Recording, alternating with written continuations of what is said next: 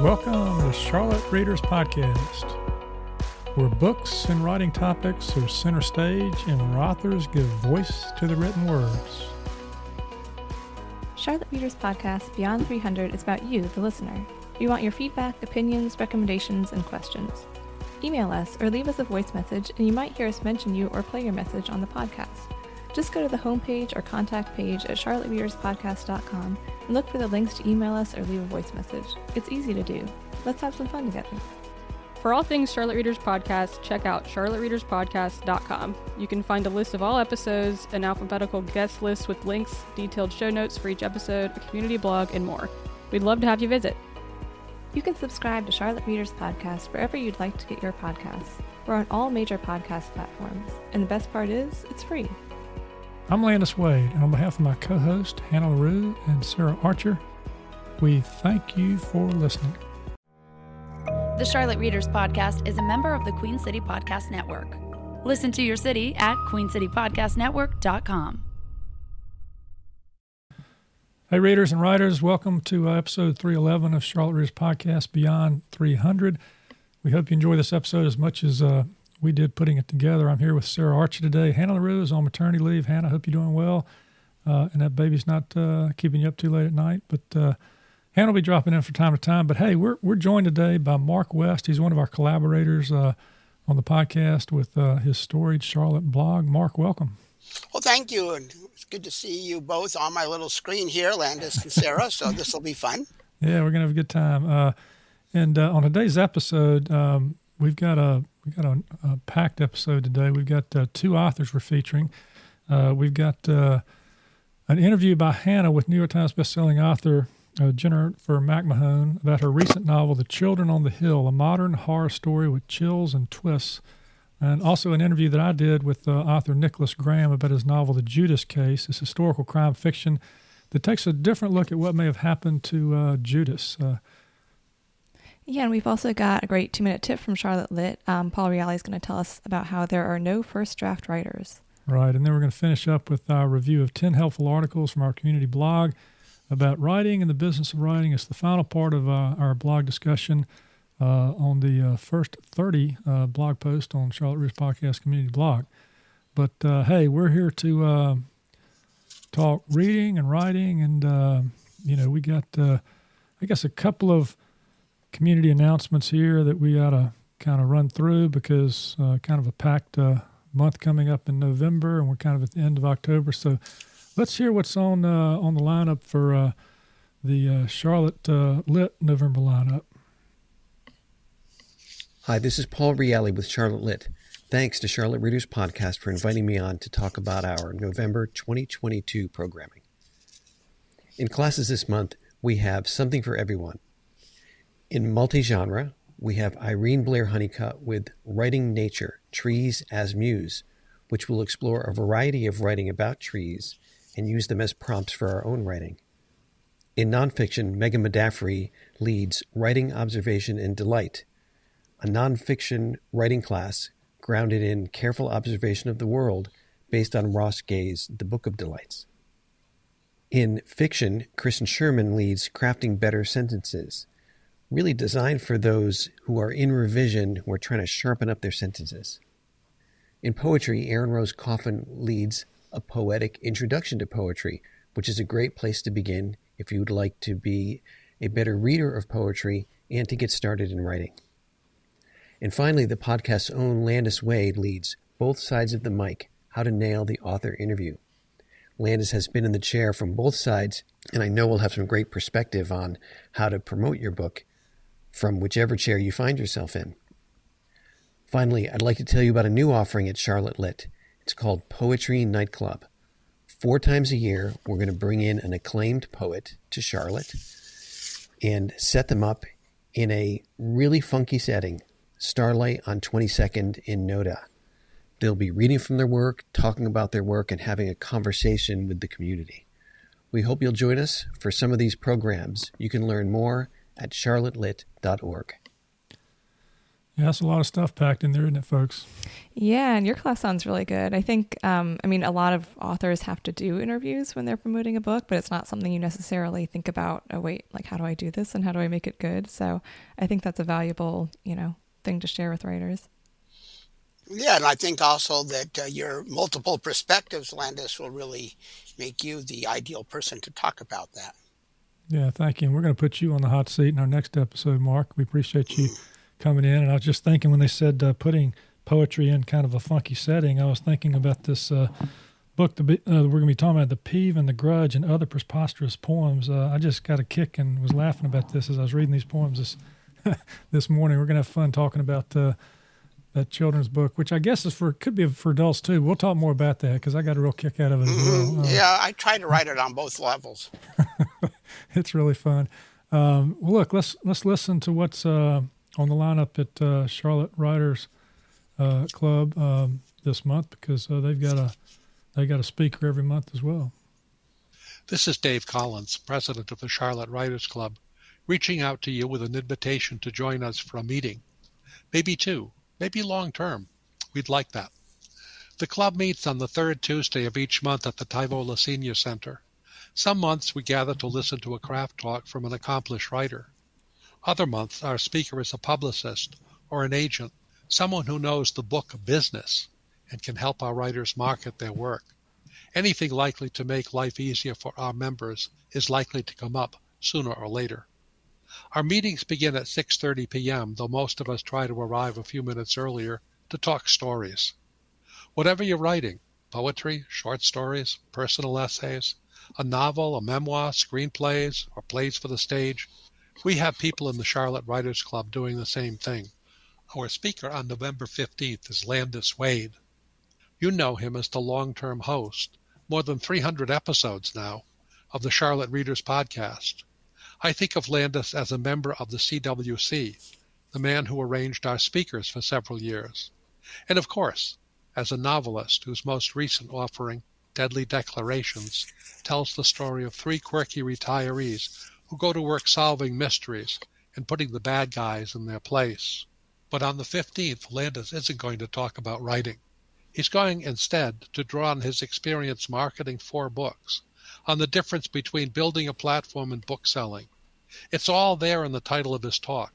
All the book marketing I did not know, and other tips for launching and marketing your novel. Our meetings are open to all, and we hope you'll join us. For more information about CWC's programming, visit our website, charlottewritersclub.org. Oh, what a surprise. Something else that mentions me. How could that have happened when I was planning all this, You've got a busy month coming up. I do. Well, that title, though, All the Marketing I Did Not Know, is an absolute true fact for authors, no matter what stage you're in the marketing, because things change, things move around. But every single day I seem like I learned something else about that. In fact, just last night I was on Zoom with Nancy Northcott, Mark's better half, and we were talking about legal thriller writing. Had a good time doing that. I think she's going to square me away with some kind of ring light. Yeah, she was talking to me about that last night. She was saying, she said, Landis has light envy.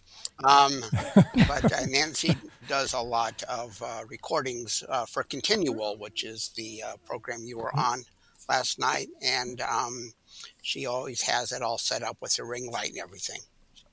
Yeah, no, it was good. I was the only one that was kind of talking from like I was in some kind of dungeon or something, because my excuse was I'm an audio podcaster. I don't get on Zoom, as often as she does. So we'll go with that. Hey, let's talk host news for a minute.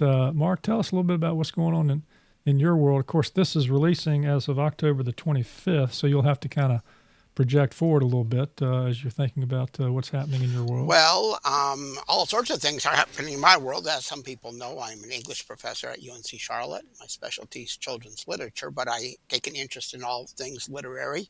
Right now, I'm spending a lot of time getting ready for Epic Fest, which is the public library's big literary event that will take place at Imaginon on November 5th. And so I'm on the steering committee for that. So that's taking a tremendous amount of my time right now, but it's time well spent and something I'm so glad we're coming back to a meeting in person. That's a wonderful Epic Fest had to go dormant in terms of COVID response, but now we're coming back. So that's the main thing I'm working on right now.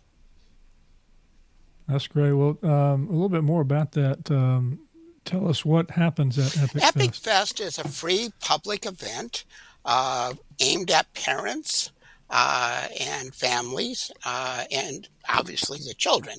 But the children usually can't come by themselves, so they need something like a parent to show up, bring them there. But it features children's authors who do book signings and other kinds of events. But there's also a lot of fun activities, craft events, and performances, and just running around, Imaginon. I'm such a big supporter of Imaginon. It's such a unique facility. When my son was little, I took him to Imaginon almost every week because there's so many things to do there.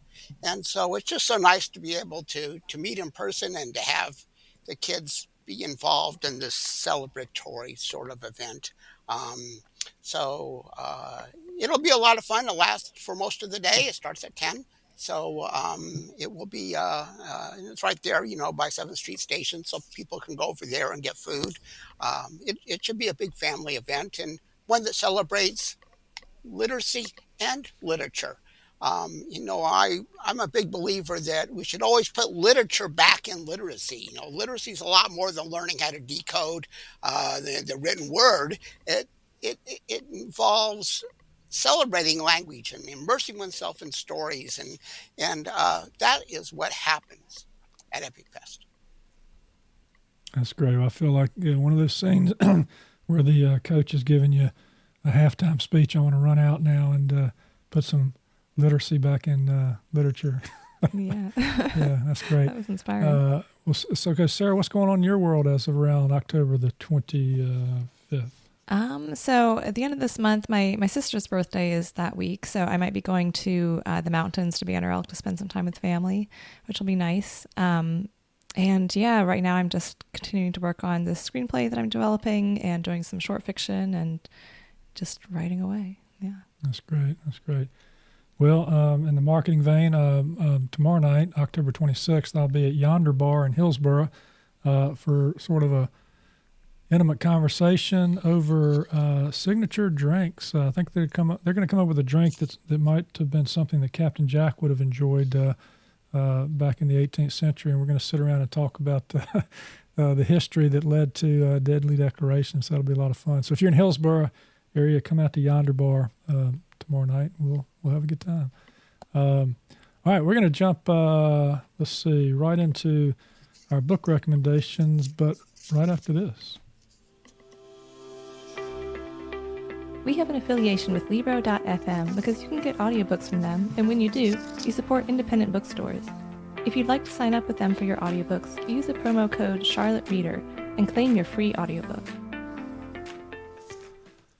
All right, so this is where we make book recommendations, and normally Mark is calling in with his, but today we've got him in the hot seat. So, Mark, we're going to let you go first with our book recommendations today. Well, today I am enthusiastically recommending one of Judy Goldman's many memoirs, but this is her newest memoir, and it's called Child, and it is an amazing book. It deals with Judy's growing up days when she was taken care of primarily by an African-American woman who took care of her during her childhood. And it's not just a memoir in the sense of recording the things that happened to Judy as a girl growing up in just south of Charlotte, but it's also a really introspective pondering of the racial dynamics of a white girl being raised in terms of a nanny-like situation by an African-American woman. She really does not shy away from the complexity of that relationship and looks at it both from her point of view as she recalls it as a child and also from her adult contemporary point of view looking back at those days. One of the things about Judy Goldman's memoirs, and she's written several of them, is that she just doesn't record what happened in her life. She brings people in and helps them understand the human dimension of what she's talking about. I think that's one of the reasons why her books are so relatable. Her memoirs, you feel like you have things in common with her, even if the details are different. The human dimension is relatable, I think, to everybody. So this is one of the best memoirs I've ever read that deals with the growing up experience, and I highly recommend it. And for those of us who live in the Charlotte area, it has an added benefit of capturing what life was like, in the time period in which she was growing up, which would have been, early civil rights days. So that's my recommendation. Yeah, that's great. And Judy has talked memoir many times. She's spoken about it all over the state and the community. And I remember when she talked about it on the podcast, how she talked about memoir is not just repeating what happened. As she said, that would be boring. What she talks about is, as I recall, is the most important aspects of writing memoir is the reflection. What can you pull from what actually happened? And she says there is where you might find connection with other readers because they might have similar experiences that they can draw on that doesn't really relate necessarily to her story, but relates to something in their own story. So she's pretty good at it, as you say. Great recommendation. She's writing about the time period when she was a girl, and Judy, she readily admits that she's not a kid anymore, but she talks about that time period in the 40s and 50s when the race relations in the South were not what they are today, and she faces that head on, and I'm impressed by that. Yeah, it's great. All right, Sarah, what's up with you? So today I want to recommend a book that I actually read a few years ago, but it really stuck with me, so I like to recommend it to people. It's called The Glitch by Elizabeth Cohen. And it's about this woman who's a CEO in Silicon Valley. She is very sort of successful, high-powered. Everything in her life is scheduled down to a T. And then this young woman shows up who claims to be a younger version of her and who, looks like her and has the same scar as her and all this stuff. And things kind of go in directions that you might not expect. It's a really interesting book. It's very well written, very funny, very smart. It's got a little bit of a kind of surreal, absurd edge to it, which I always enjoy. And it's just totally original, a very, very unique story. And I loved her writing style. So I would love to see more from her in the future. And I definitely recommend The Glitch. All right. Well, everybody knows that I love thrillers and mysteries and plots that move. And so I'm recommending David Baldacci's The 620 Man. It's a thriller. I read it a couple weeks ago on my Kindle. It moves fast. There's a former soldier who's now turned financial analyst, and there's a murder, of course, early in the book, right in the Uptown office tower in New York, and they accuse him of committing the murder. In fact, they have him on tape, and they have his key card coming in the door, but of course he wasn't there, and so there's a little you learn a little bit about how they can clone technology in this book as well, so that's interesting. But I think the image that gets the book started and why they call him the 620 Man is every morning he's on the 620 train, to Uptown New York, and it always stops at this particular junction. And through the trees, there's a gap, and then there's this opulent mansion with a swimming pool in the backyard and a young woman, very attractive, who's always sitting by the pool in a bikini.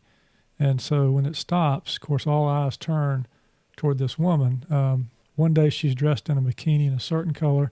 Another day she's dressed in a different color. And I won't tell you more, but there's a certain sort of organic sign system going on there with what happens in this plot. So anyway, I enjoyed it. In fact, I'm going to be interviewing David Baldacci here in October for an episode we'll put out sometime before the end of the year. So that'll be fun. So that's our recommendations. Now we're going to go to Alyssa Pressler with That's Novel Books and hear what she has to recommend this week. Hi everyone, this is Alyssa with That's Novel Books. We're a small used bookstore that operates out of a retail collective called Loquet in Camp North End, and I'm calling in to give you a couple of recommendations of books I've recently read. First up is Swimming Lessons by Claire Fuller.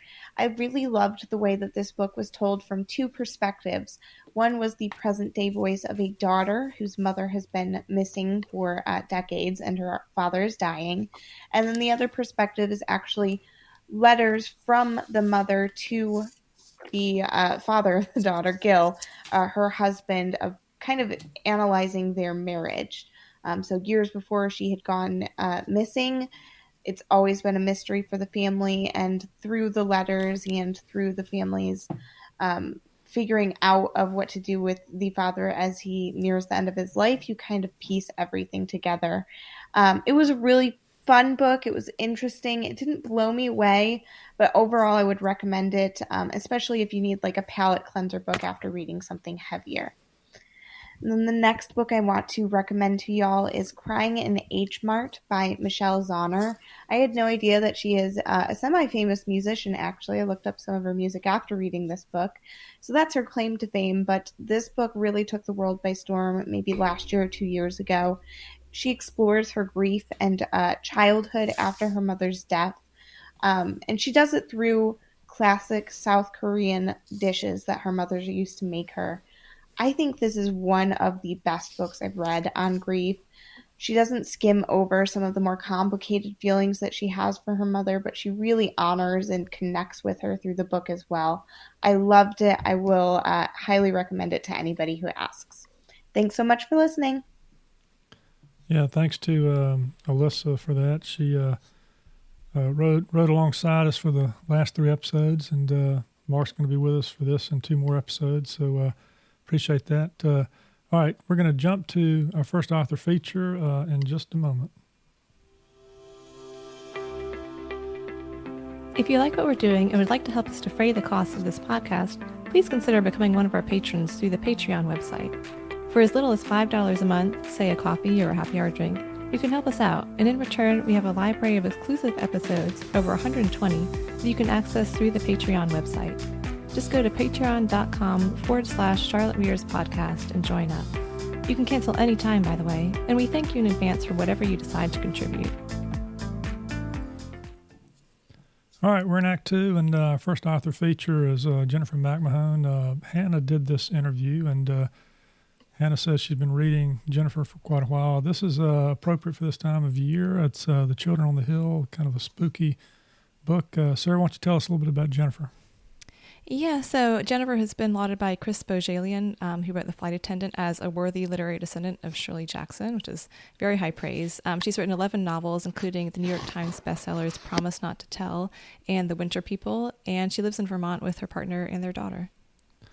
Yeah, and I listened to this interview, and it's interesting, just a little bit of a background, apparently, and you've got these different children, and they bring this other child into the family.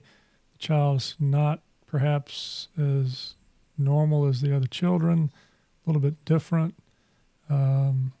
Monsters are real, so they say, because later in life, when Lizzie, the host of a popular podcast called Monsters Among Us, I like that, she's investigating a young girl's abduction, and she finds out that there's a monster out there, and it looks like a little bit like her Once Upon a Time sister. So, you got monsters that are returning. So let's jump right in and have that interview now. Okay, everybody, we're here with Jennifer McMahon, which I am super excited about. I've been looking forward to this interview for a while. I feel like I've just been talking nonstop about her new book, The Children on the Hill. For many of our listeners that know, I am very pregnant now, and I have just been reading up a storm, and this might be my favorite book that I've read throughout my pregnancy. So welcome to the show, Jennifer. Oh, thank you so much for having me, and I'm so honored that it's one of your favorites. That's so great. I love it. Yay. Yes, it makes me happy. No, it's so good. And honestly, my family and we're all huge fans of yours for over a decade. So this is kind of almost a fangirl moment for me. I was telling my co-host, I'm like, I'll try to keep my cool, But I'm so excited to talk with you and just kind of pick your brain a little bit about how you come up with these stories. I mean, they're so incredible. And so you're up in Vermont. We were kind of just talking about that before we hopped on the interview, which is where the story takes place. Can you tell me just a little bit about how the setting came to you? Because the book takes place in kind of a very it's creepy, you know, like an old inn, like a psychiatric where mentally ill patients are being taken care of. Like, how did this idea come to you? The idea came to me from all kinds of places. A lot of it was sort of pulled from the setting of Vermont where I live. Of course, I'm constantly inspired walking around, and we do have some old psychiatric hospitals here in Vermont. But part of it also was I grew up in the 70s, raised by a psychiatrist grandmother who worked at a small psychiatric hospital in Connecticut. And sort of I incorporated some of my memories of that into creating the setting. And another thing is, so it was the 70s and things were different then. So I was raised by my grandmother and things were just different. We didn't have the boundaries and confidentiality and stuff that we have these days. So our house was like there was this constant influx of her patients and ex-patients. They were house guests. They came for holidays, they came for dinner parties. There was one guy who came every summer for a couple weeks and would like walk around naked and drink a bottle of bourbon a night. And it was just, that was normal for us. It was like grandma's patients were there. We had to like dress nicely and be on our best behavior and treat them nicely. And that was that. So that, kind of incorporating my own memories was a big part of it too. Oh my gosh. So you probably never ran out of inspiration for characters. Is that right? No, not at all. I had a lot. I use bits and pieces from lots of different things. And I have a pretty wild imagination too that goes to some dark and interesting places. And I want to just get out there that in no way is the grandmother character in my story my grandmother. I was going to ask. I was like, well, was the inspiration directly from your grandmother? No. The Dr. Hildreth is nothing like me. I mean, she's a psychiatrist, a kind of a pioneer like my grandmother, I believe was. But other than that, it kind of ends. That's thankfully. A good thing. Yeah. When you guys read this, you'll be like, that is a good thing. Oh my gosh. Well, that's crazy. And I read somewhere that you live in an older Victorian home. Is that right? And you have neighbors that call it the Addams house or Addams family house. They call it the Addams family house. We have other people who call it the Psycho house. Oh my gosh. It's this old kind of crooked looking Victorian up on a hill, and it's got a lot of character. We love it. I'm sure that's great to write, is it not?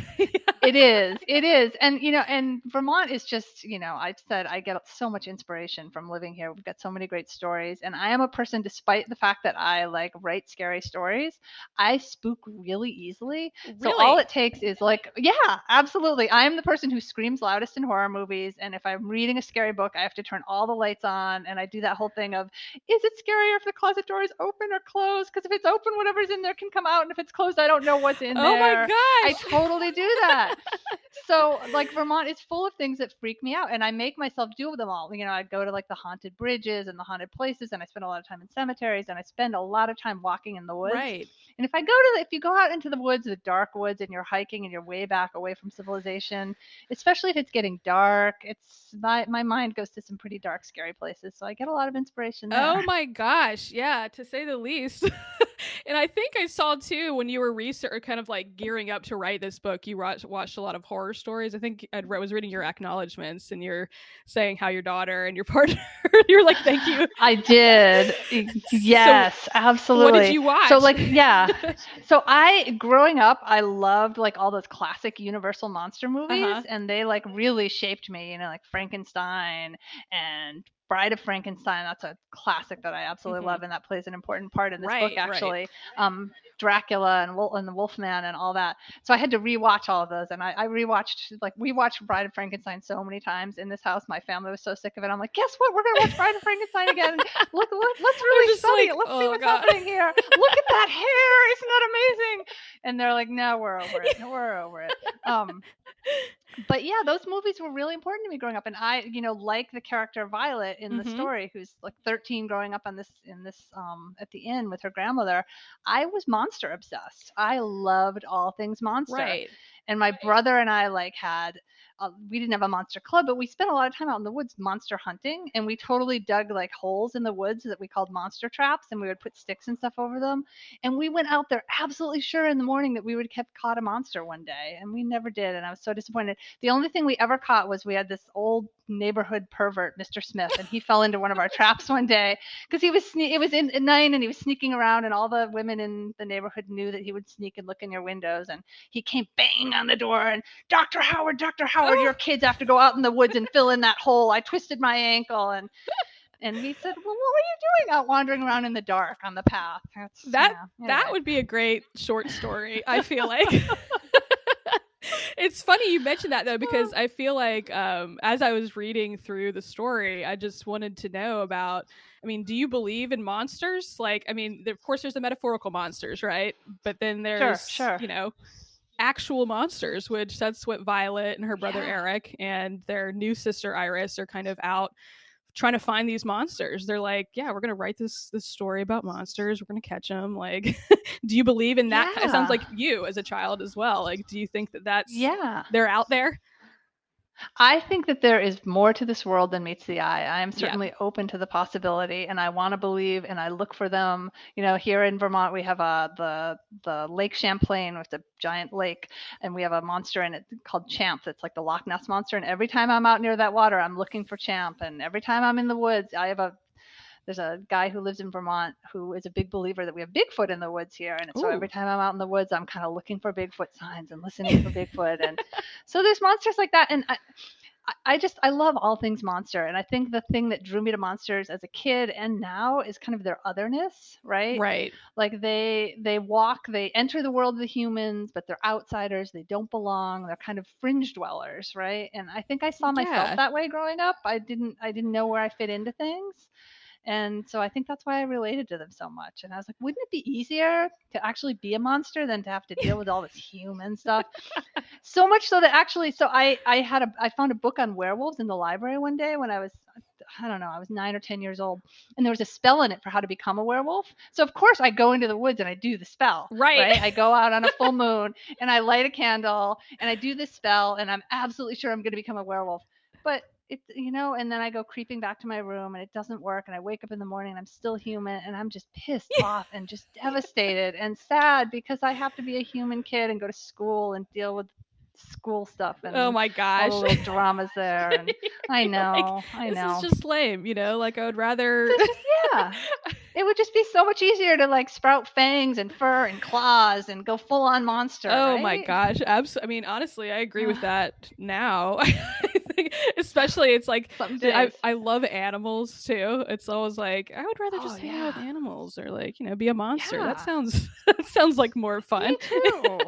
I think there are definitely days. Yeah. I guess we all have our internal monsters, which is the whole other part. And I feel like with this story, it does a really great job of kind of tying together this sort of like that both types of monsters and that side, like kind of what our brains hide from us as children and that sort of thing. So what about that kind of, and I think something that I really could talk about for hours is just like generational trauma and just like childhood trauma, like what our brains hide from us. And so what drew you to that part of this?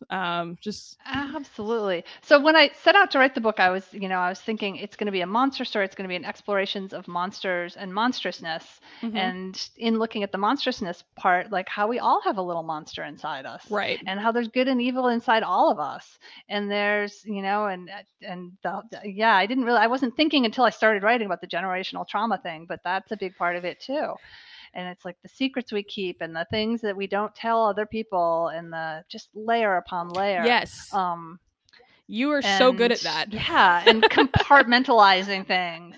And I'm fascinated by, in all my books, the way that the past influences the future and the present, and how the secrets we keep affect us as we grow older. Right. And the filters that we use looking back, and like how true are our memories? That's something and those are big questions that I ask myself all the time. And I start these books with big questions. And I started this book like, what is a monster? What does it mean to be a monster? What is monstrousness truly?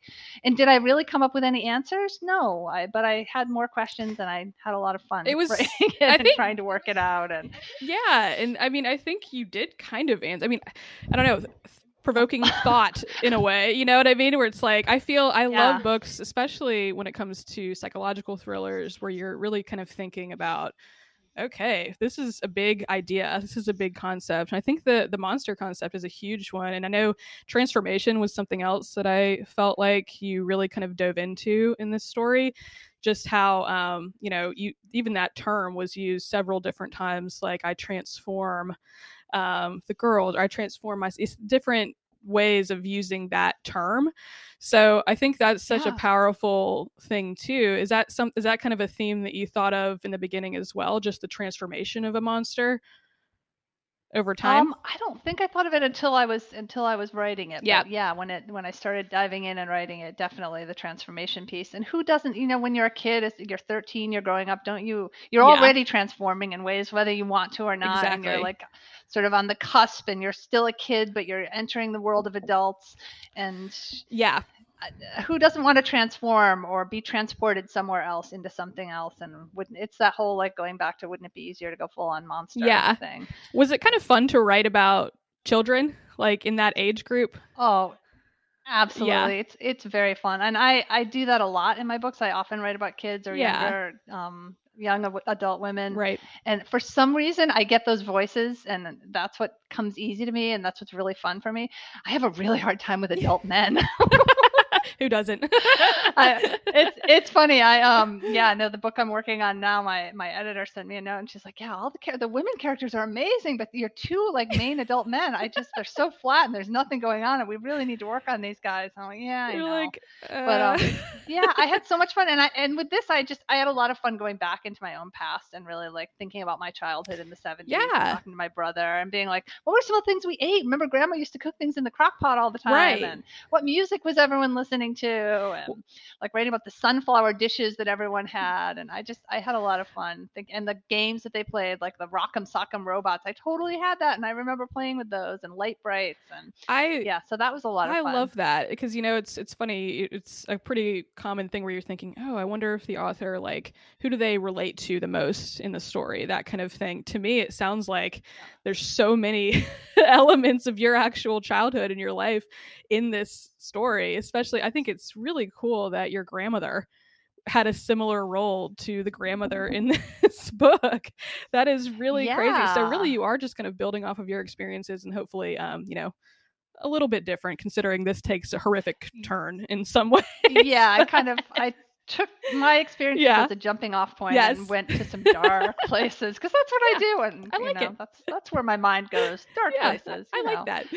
So I'm going to pause real quick and see if you want to read a passage from the book for us. I would love to. Yay. I am going to read from the very beginning. Perfect.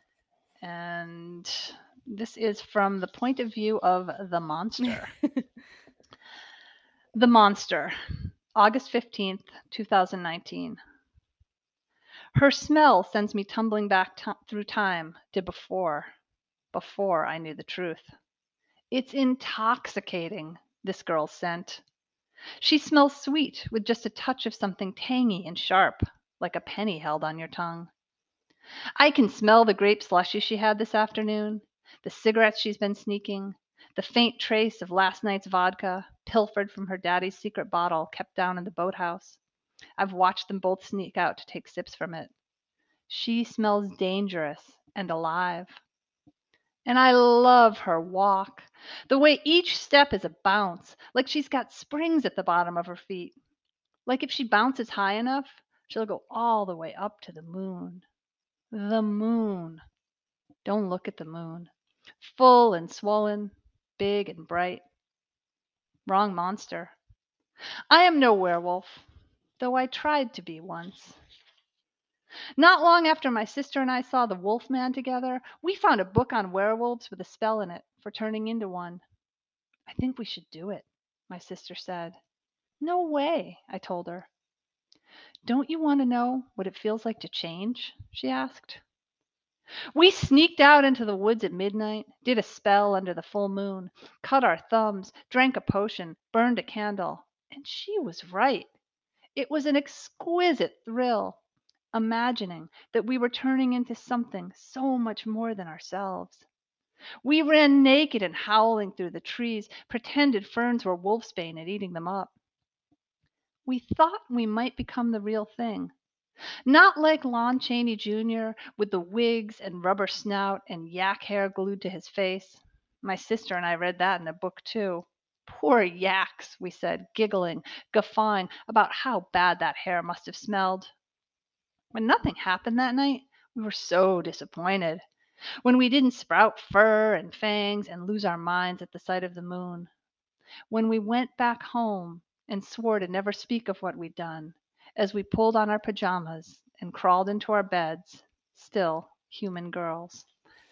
And I will stop there. And yeah, I thought that'd be a fun one to read because I was telling the story about wanting to become a monster when I was a kid. So again, I drawing stuff from life and incorporating it. Did that feel? And of course, that chapter goes on to some darker places, and we learn that the monster is actually hunting a girl. Or seems to be, and we're not sure quite what's going on. But what an excellent way to open up the book, though. I mean, it definitely grabs you in. I remember just when I read that perspective, I'm just thinking, what is going to happen here? What is going to happen? And it's funny that, so I, when I am writing, where I start when I'm working on a draft is never where the actual book ends up starting. So I actually incorporated those like monster point of views sort of late in the process. Okay. So I originally had opened up with Vi at 13, and then I tried opening up with the present day and Lizzie driving around. She was a monster hunter, doing her podcast, and I had so much fun with her too. But so I had those two characters, and it was kind of later on in the process that I was like, I'm missing something. I think I want to try writing something from the monster point of view. Ooh. And I had a lot more monster point of view sections, and we ended up cutting them, and now I think there's only 2 in there. But I love that though. It added something super special and just extra creepy to the story. You're just like, oh gosh. And I think too, I was going to ask you about that because there's a couple of twists that happen later on in the game. You mentioned just how you construct these stories. Do you always know kind of what you want, where you want it to end, or does the twist sort of come to you as you're writing? Because I mean, yeah, I have no idea. I am not a plotter or planner or outliner. Okay. Sometimes I wish I was, but I dive in, and it's just this messy, crazy process, and I am going all over the place. I did have one of the big twists sort of early on. Okay. It just came to me as I was writing. It took me a little while to get into it, but once I was about a third of the way through the book, the first draft, and I was like, wait a second, what if? Oh my gosh. And then once I had that, it's like this midpoint kind of like revelation. And once I had that, then everything started coming together. But yeah, I never know what's going to happen. I never know how things are going to end. Like in this, I was like, are there really monsters? And who is this new character, Iris? Who is she? Where did you come from? I have no idea. I have to keep writing to find out.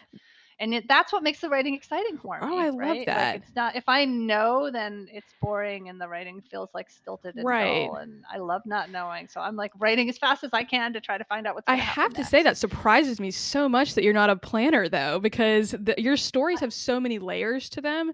And I feel like it's like you weave together these genres. So there's like the psychological thriller aspect of it. There's sort of a mystery going on. It's horror. Yeah. So how do you do that? So that's what the second draft is for. Okay. So I write my first draft with no plan whatsoever. So saying I'm not a planner, I guess, is not completely true, because I'll write my first draft and it's this messy, crazy thing, and I lay it all over the floor of my house. I print it out. I've done this with every book. I print it out and lay it chapter by chapter all over the floor of my house, and I start like restructuring it and making notes on it. And then I get into planning mode and I do an outline, and I figure out like the plots, and I figure out the twists and turns and how to set those up and make sure everything's making sense and is kind of cohesive. And it's especially difficult if, I'm dealing with 2 timelines or multiple points of view. And this book was kind of complicated because I've got, the 2 different timelines and points of view, and I've got parts from the point of view of the monster, and I've got parts of a true crime book thrown in there, and I've got parts of the Book of Monsters that the children write in there too, and I had to balance it all and make it seem like it was going to flow from one thing to the next. Because the last thing I wanted to do was have readers pick it up and get really into a section and then be like, oh bummer, I have to go do something. You jump back. Now there's a Book of Monsters. That's boring. I think that is a fear whenever there's kind of multiple different timelines going on or storylines and that kind of thing. I did not feel like that at all with this. I felt like it really went well together. And I think too, just you picked really good just, I don't know, backgrounds for each character. So with Lizzie, let's talk about her for a second. She's the present day character who she's kind of a famous podcaster, true crime, monster hunter, modern day. So was that fun for you to write too, or which did you kind of relate to? Are you a true crime podcast fan, or how did you kind of come up with that part of the story? I do listen to podcasts. I don't listen to a ton. I listened to a lot while I was doing that, and I tried to find all the monster podcasts I could, and like creepy, Serial. like things in the woods, like Bigfoot Hunter kind of stuff, and listen to those. But I had so much fun. I learned a lot about podcasting, and sort of immersed myself in the podcast world. And she has this van that she travels around the country in, and I'm obsessed with like van living. And, really? Like, we have a little camper, and I like in my fantasy life, I would just like leave my life forever and like just go drive around. But no, I have too many things tying me to like a actual house. So one day, you never know. One day, we do have a little travel trailer and do a lot of camping and traveling. And I'm like, can't we just go on the road forever? It's research for your So books. I had fun doing that.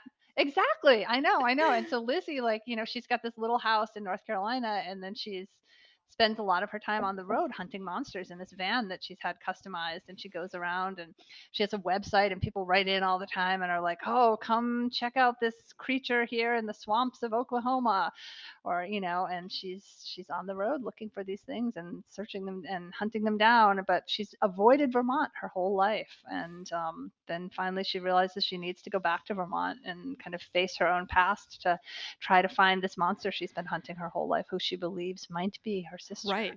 Which is like, it just kind of, I think what is really cool too is just how it kind of meets in the middle. It really, and you never really feel like it's super, the tone is very similar with both sides of the story.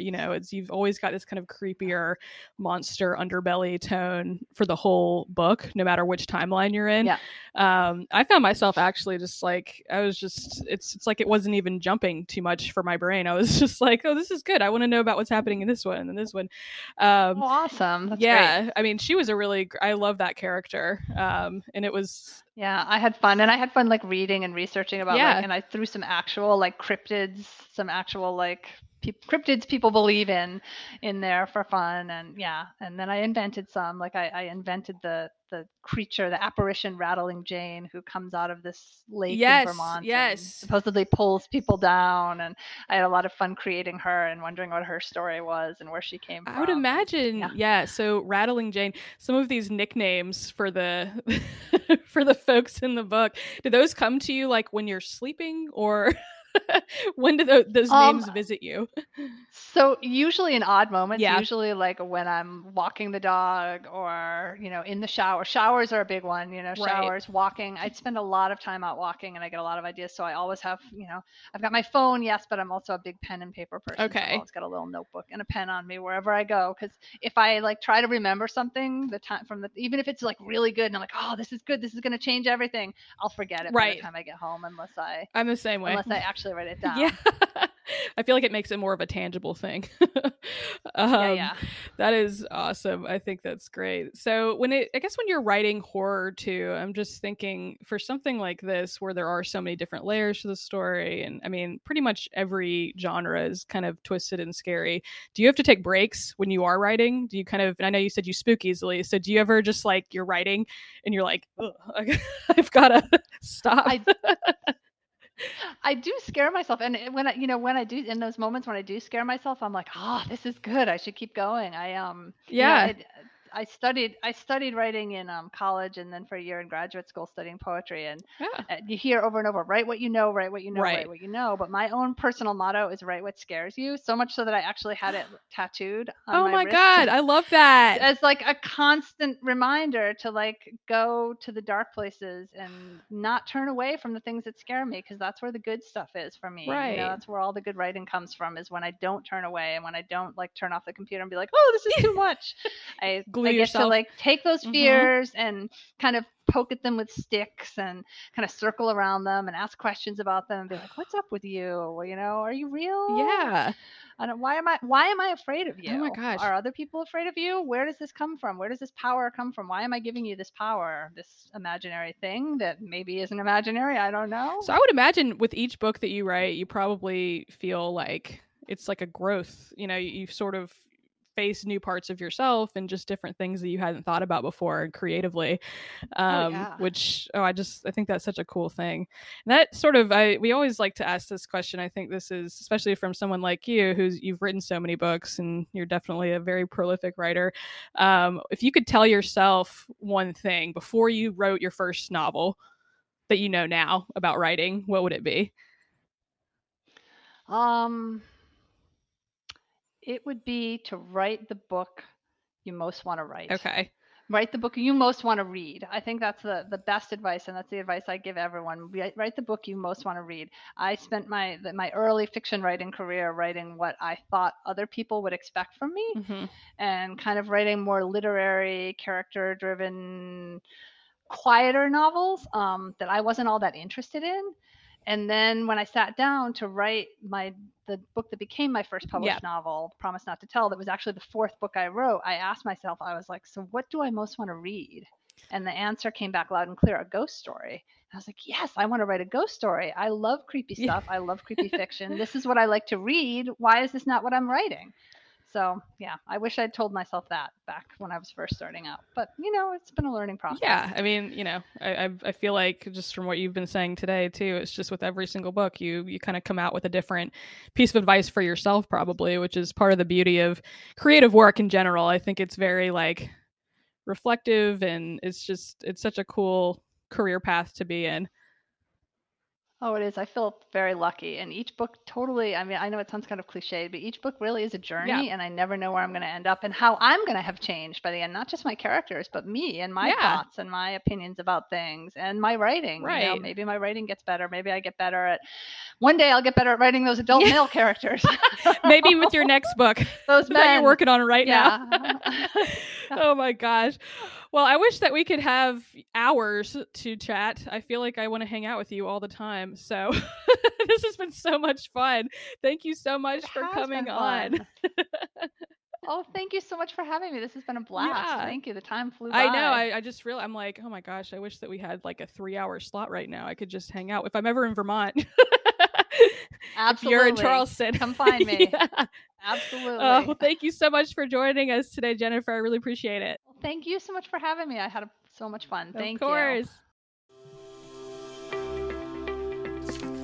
If you are an author who would like to be featured on the show, check out our submission process on the contact page of charlottereaderspodcast.com. Please understand that given the number of submissions we receive, we can't respond to every submission or feature everyone who submits, but with the Beyond 300 format, we are featuring more authors in many different ways. You might be interviewed or provide us some audio content for us to play, or participate in an author or marketing talk, or get a shout out for your publication. One way to be sure to get a mention on the show is to submit a 750 word or less blog post to our community blog on a writing or marketing topic. If it's accepted, we may have you on to discuss the content. Just go to charlottereaderspodcast.com and look for the community blog for details. All right, now that we're sufficiently spooked by that interview and the idea of that story, we're going to jump into one of our 2-minute tips from Charlotte Litt. Let's hear what Paul Reale has to say about first drafts, and then we're going to talk about that. Hi, I'm Paul Reale from Charlotte Litt with a 2-minute writing tip for Charlotte Readers Podcast. For my many years as a writer and coach, I've developed a list I call the immutable laws of writing. Today is immutable law number 4. There are no one-draft writers. For any writing that matters, and if you're an obsessive wordsmith like me, for any writing at all, including emails, the journey from idea to publishable piece will include revisions. There are no one-draft writers. Good writing requires rewriting. Writing is a creative act, and creativity is far more than the flash of a great idea. Creativity is the hard work of moving from idea to well-executed solution. We are a society currently obsessed with do it and ship it. Because you can publish a blog post or an entire book or ebook with literally just a few clicks, Many, many people write one draft and consider it done. Click, I'm published. Good for you. But did you know your writing very likely wasn't very good? In case that's not emphatic enough, allow me to beg, please, please, please don't write just one draft and publish anything. You're not nearly done. Your name will be on this. Don't you want it to be as good as you can make it? That means you must get back to work, because good writing requires the hard work of rewriting. Plan to rewrite, revise, edit more than once. Your first draft will be horrible, terrible, very bad, very likely. And that's okay. More than okay, actually. It's expected. It's part of the process. There are times when it's necessary to get it right in one take. Blue books for a college exam, or writing inside a birthday card. But guess what? If you had the ability to rewrite on those occasions, you would almost certainly get it better the second time, and better still the third time. This may not seem like good news for the emerging writer. You may be wondering, how many drafts then? The best answer I have is, until it's done. And also, not less than 5. If revising and rewriting are not something you enjoy, then perhaps writing is not for you, because there are no one-draft writers. For more 2-minute tips, listen to the Beyond 300 episodes of Charlotte Readers Podcast, or visit charlottelit.org/tips. I just realized that we teed this up as there are no first draft writers and instead of no one draft writers. Mm-hmm. Fact of the matter is, as Paul points out, there probably are some first draft writers out there who put first drafts up with their names on it, and they sort of die, a quick death. Let's talk a little bit about this. There are no one draft writers, and what Paul's getting at, I think, is that those that really spend their time on their craft don't stop with the one draft. Mark, you've been doing this for a long time. You teach students about writing and so forth. What do you think about Paul's message? I think I agree with Paul's message, although I also think it's possible to revise too much. Something that I'm not sure Paul would agree with, but there is something about the immediacy of a phrase, draft of a story or a poem. When you're in the moment and you're caught up in the presence of the story, that a certain, at least for me, fluidity of language occurs, that when I start to tinker with it and try to think, oh, well, I might offend somebody with this word, or maybe this is a little bit too this way, a little bit too that way, I lose some of that zest of that first draft. So when you're revising, yes, I revise all the time, but don't revise the passion out of your writing. You make sure that you still keep that energy that oftentimes is what drives the first, to use your phrase that you accidentally used, the first draft sometimes has more energy than the fifth draft. The fifth draft has more polish, but it sometimes the polish sometimes takes the edges off of things. That's what polish does. It takes the edges, and sometimes I like the edge. Sometimes I like having that edge. So, yes, I totally agree with Paul. We need to revise. It's an important part of writing. But think about what you're changing while you're revising, and do you really want to change it? Because sometimes you don't. Yeah, you heard it here first. Mark doesn't mind offending people if it's zesty and has an edge. So, yeah. No, I get it. Sarah, your thoughts? Yeah, well, I think Mark makes a great point. Sometimes you do lose a little bit of that authenticity in your kind of original voice if you try to revise too hard. So it's good to keep a little bit of that freshness. And also just for practical reasons, like if I'm writing a blog post, I'm not going to put as much time and effort into it as I would with a novel or a screenplay or something like that, because if I do, I'll never get anything done. You have to kind of pick your battles. But I do think that overall, Paul's point is definitely correct, that you need to revise, you need to rewrite. No matter how smart you are, how great your ideas are, you're going to need to have multiple drafts. And that's sort of simultaneously depressing and comforting for writers, I think. Like, we all sort of wish we could live in this world where we would just sit down and, words of genius would flow from the pen uninterrupted, and then you send your amazing, masterpiece off into the world and you become a literary icon in one day. But it doesn't work that way. So it's also nice to know when you've written a first draft, and at least for me, almost inevitably, it doesn't live up to what the idea is in my head, and I know it can be better. And it's nice to be able to remind myself that that's normal and that's okay, and it is just a first draft. It's a work in progress. This is not a finished product yet, and that revising is a part of the process. I think, I frequently write guest columns for the Charlotte Observer and other publications, and they usually have pretty strict word counts. So when I write something, I just write what I want to say. And then I hit the word count feature on my computer, and I realize that I'm 300 words over. Right. The process of carving out, taking out 300 words always makes my writing better. Because I think, okay, well, I know what point I want to make, but what words do I have here that I could take out and still keep my point going? Sometimes I wrote something recently. It took me, that had strict word count on it. It took me almost the whole day to carve out as many words as I needed to carve out. But boy, the finished product was much stronger because of it. So sometimes I think in my work as an editor, I sometimes think the best advice I can do tell somebody is say, Landis, this is great. But it's a little too long. Can you cut out 200 words? That to me is a writing tip. It's like, I don't even need to read what you wrote. I'll just say, Landis, this is great. Cut out 200 words. And then you'll struggle over it for a while.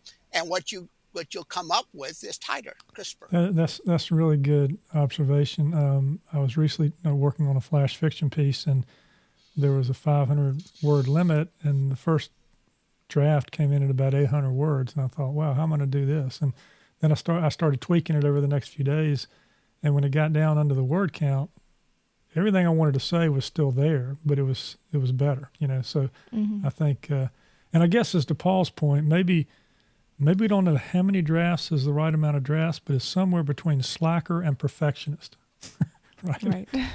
Somewhere, because perfectionism can also cause you to do what Mark says as well, which is revise too much. I can remember on my first book, I re-revised this couple of paragraphs so many times that at one point it started looking familiar again, and I went back and looked at the very first draft, and it was the same as the very last draft. And so, oh my goodness, you revised in a circle. And then I said, "Hey, Landis, you're not a lawyer anymore. You don't have to be a perfectionist. Just write." Mm-hmm. All right. Well, that's great observations. Thanks, Paul, for that tip, and for those writers out there, stay with it. Maybe cut your words down a little bit with a self-imposed limit, and it'll make it sharper. So we're going to jump now to author feature here in Act 3. The author is Nicholas Graham. I interviewed Nicholas. The book is The Judas Case. It's very interesting, and you'll be able to tell by the accent that Nicholas is not from these parts. He grew up in the north of England, and he is living there now, and that's where he was when we interviewed him. One connection we talk about on the podcast, that is to Davidson College, is that when I was in school in the 70s, I think there was somebody in my class, and they won the College Bowl, if y'all remember the College Bowl from those years. And the team they were up against was the team that Nicholas Graham was on from London. And so he got to spend a little time at Davidson, so we talked a little bit about that. But his book is very interesting. It's Yehuda from Kerowith was the most able undercover agent that the Temple Guard had ever produced. And after 18 months of meticulous preparation, infiltrating the entourage of a Galilean holy man and would-be king of Israel, Yeshua from Nazareth, he came to Jerusalem at Passover and pulled off his greatest coup. 2 days later, he was dead. What went wrong? So interesting look at the fact that this is investigating Judas's life as if Judas worked for the Temple Guard and has sort of infiltrated Jesus's group over a period of 2 to 3 years. But then suddenly died after the death of Jesus, and they think maybe he was murdered. So interesting sort of take. The thing about the book that's so interesting is he does such a great job with the time period and what it was like to live in that first century. So without any further ado, we're going to play that interview, and then we'll be back for Act 4. Nicholas, welcome to the program. Thank you very much. It's great to be here. Yeah, congratulations on the book. Thank you. It's been a long time coming, but very pleased that it's now published and available. Yeah, and I know our listeners can tell probably that you're not from North or South Carolina, given your accent. So tell us a little bit about your home. I live in the north of England, just south of the Scottish border, in a little seaside village called St. Bees. Near a lot of your listeners will probably have heard of the English Lake District. We're just on the coast, very, very close by the beautiful World Heritage Site of the lakes. Good Scotch in that area, right? We do. They even make whiskey, though they're not allowed to call it Scotch whiskey, in the Lake District. But there is a distillery locally which makes very good whiskey, but not Scotch. I understand. There's that rivalry still. Absolutely. And you've also got a connection to my alma mater, Davidson College. Tell us a little bit about that. Yes, I have. Many, many years ago, I did my undergraduate degree at Cambridge University. And in Britain, we have a television quiz show for students called University Challenge, which is the British franchise of a long-running American institution, which I'm sure you've heard of, called College Bowl. And one year, our team won the British competition for University Challenge, and the television companies had the bright idea of staging a world championship, the British champions against the American champions of College Bowl, who that year happened to be from Davidson College. This was in 1979, 1980. Yeah, that was my class. I had some classmates who were in that. Yeah. Really? Yes. James Gibert Yes. and Tom Ruby, the late Tom Ruby, and Tim Newcomb and Ed Trumbull. James Gibert was on my freshman hall in 1975. Well, wow, it's a very small world. It's anyway, James is involved in this story as it happens, because he this was in the days when College Bowl was a network television event and had a lot of sponsorship money behind it, and the prize for both teams was that a member of one team would be furnished with a scholarship to go and study at the other institution, and I was lucky enough to have the honour and privilege of spending a year as a student at Davidson College, and James Gibert had the delight of spending a year in Cambridge at my college, Sydney, Sussex. So yes, that's great. And you studied under Tony Abbott, who'd recently passed away. He was a great professor at Davidson. Indeed, yes. I was lucky enough to make my first faltering steps in creative writing under the tutelage of Tony Abbott, who I have to say guided me with great wisdom and even greater patience in those days. But it was a wonderful experience. He was such a gentleman and such a great professor, and also just a very talented poet as well. So. Indeed, absolutely. All right, well, look, enough Davidson Wildcat stuff. Let's jump into why we're here today. The Judas Case is your latest novel. It's and we're talking about Judas, one of Jesus' disciples, known as Yehuda from Keroath. I may have butchered that, but. I think Yehuda from Keroath is that's pretty good. Yes. and Judas is often seen as the villain, but retired spymaster Solomon Eliades, who's called back by the temple guard to investigate the death of Judas, believes Judas is doing his job and something went wrong. And the questions in the Judas case: what went wrong with Judas' mission? Why did he die? How did he die? And before we get into that a little bit, I'm just curious. Nicholas, what led you to want to write a historical crime fiction novel set in the time of Jesus, and in particular around the time of his crucifixion? You could have picked anything. I could have picked anything. A lot of different strands came together in this. First of all, I'd wanted to write a historical fiction about the life of or times of Jesus with a background to the Gospels for a very, very long time. And periodically over the years had pummeled my brains as to ways of doing this in an interesting, creative and different fashion. The idea that you could find a different way of presenting very, very familiar material seemed to me to be absolutely at the center of the problem that any historical novelist grapples with, which is how do you tell a story that peels back the layers of what we think we know about a historical circumstance and present it in a way that is vivid, that is real, that is lived experience, in which none of the characters know what will happen next, though the reader might expect or think that they know. And it seemed to me that the life of Jesus presents the greatest single challenge to anybody who is writing historical fiction in that respect, precisely because we have 2,000 years worth of accumulated belief, understanding, and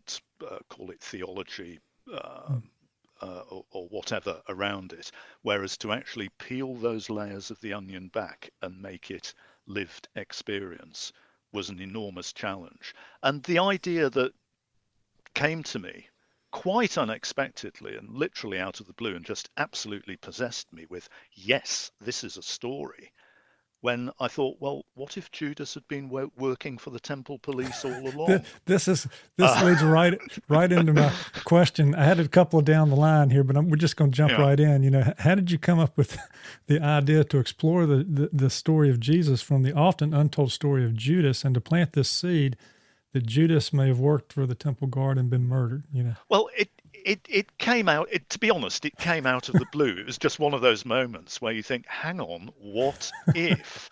Now, I later discovered that actually it's not an original idea. I'm certainly not clever enough to have been the first person to have thought that. The great Israeli writer Amos Oz suggests this. He wrote a novel called Judas. It's not a historical novel. It's about contemporary Israel. But in an aside, he speculates about the possibility that Judas may have been a double agent or a sleeper agent. And this, again, seemed to me to suddenly bring in all sorts of interesting possibilities for the fiction. I'm a great admirer of the fiction of John le Carré, the great British author who died a couple of years ago, who wrote novels about spies in the Cold War. And that immediately raised the possibility. And you start thinking, well, okay, what if this is actually a story about people caught up in a colonial situation where the Romans, they're never referred to as the Romans in the Judas case. They're our very good friends, right? The Romans are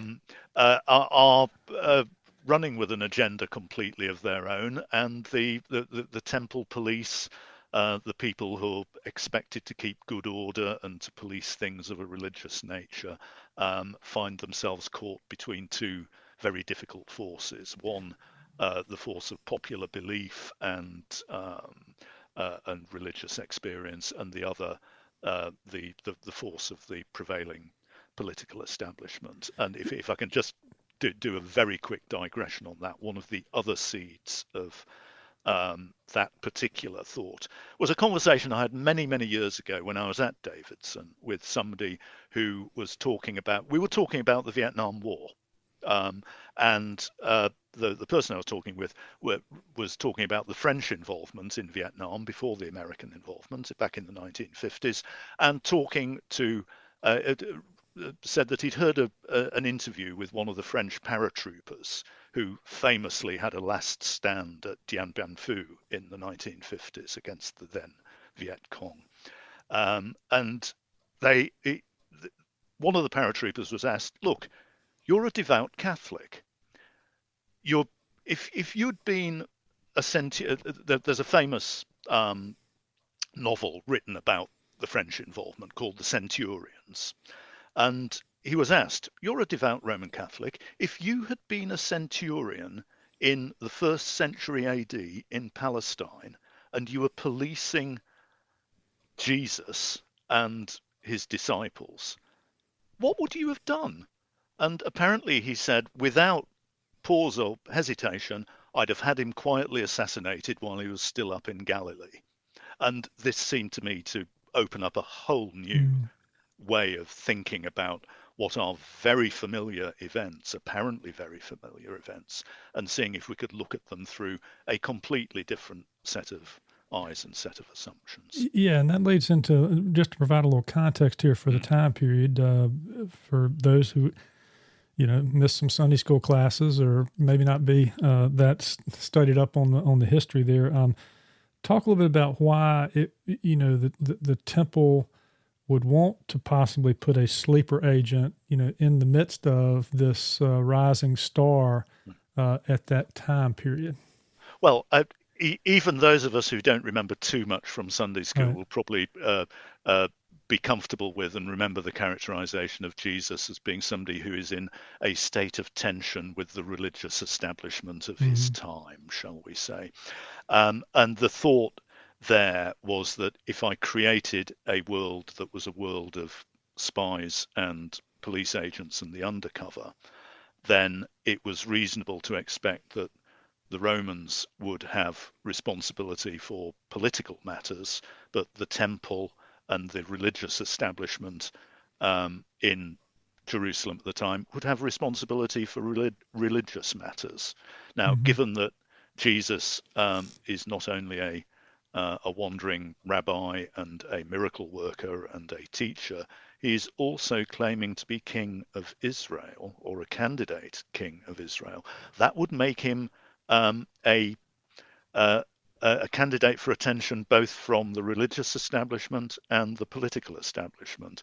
One of the strands of narrative in the novel is the fact that the agent of the temple police, Judas, Yehuda, realizes that he's by no means the only person taking a close professional interest in what Jesus is up to and what the disciples are doing.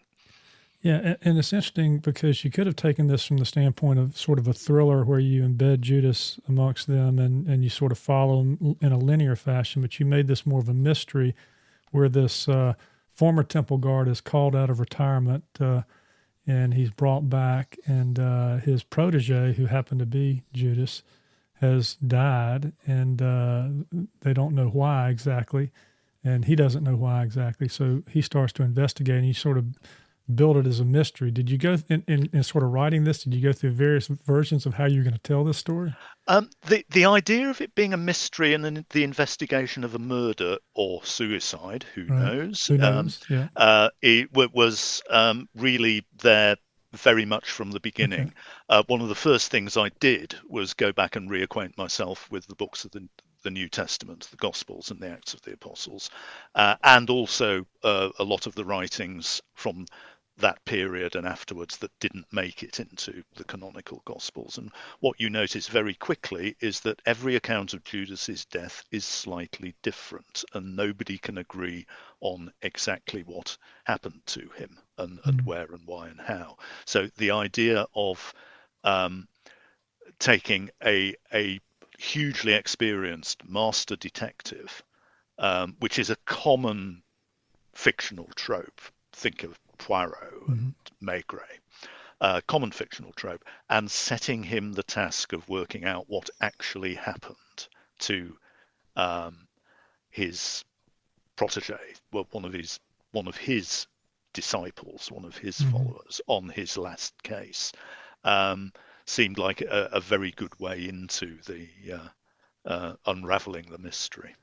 Well, I've got some more questions, but I think you mentioned the body, so maybe you've got a little reading here, I think, that's going to take us to the scene. Yeah. Okay. Yes. I'd love to do that. That's great. Here's a short extract from the Judas case. It is quite close to the start, and our great detective, Solomon Eliades, has been called back from his vineyard to investigate one final case, the death of Yehuda, his great protege. But he's been given an assistant to help him. This is a pious young man from the temple guard whose name is Saul.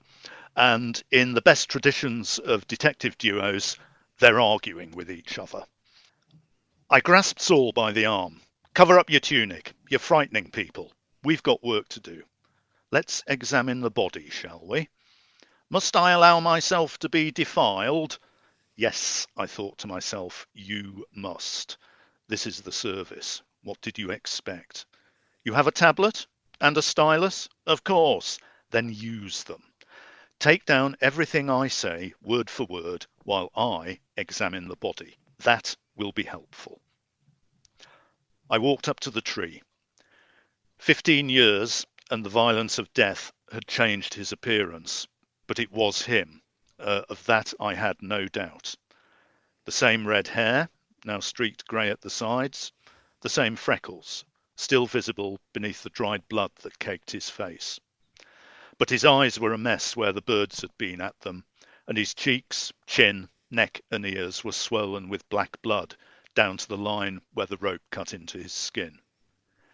It was the engorged face of a man who had suffocated under his own weight. A vile way to die. No one who understood that would have chosen it, and he had understood about death. Flies darted across his face. I looked up at him, bloody, beaten, encrusted, choked.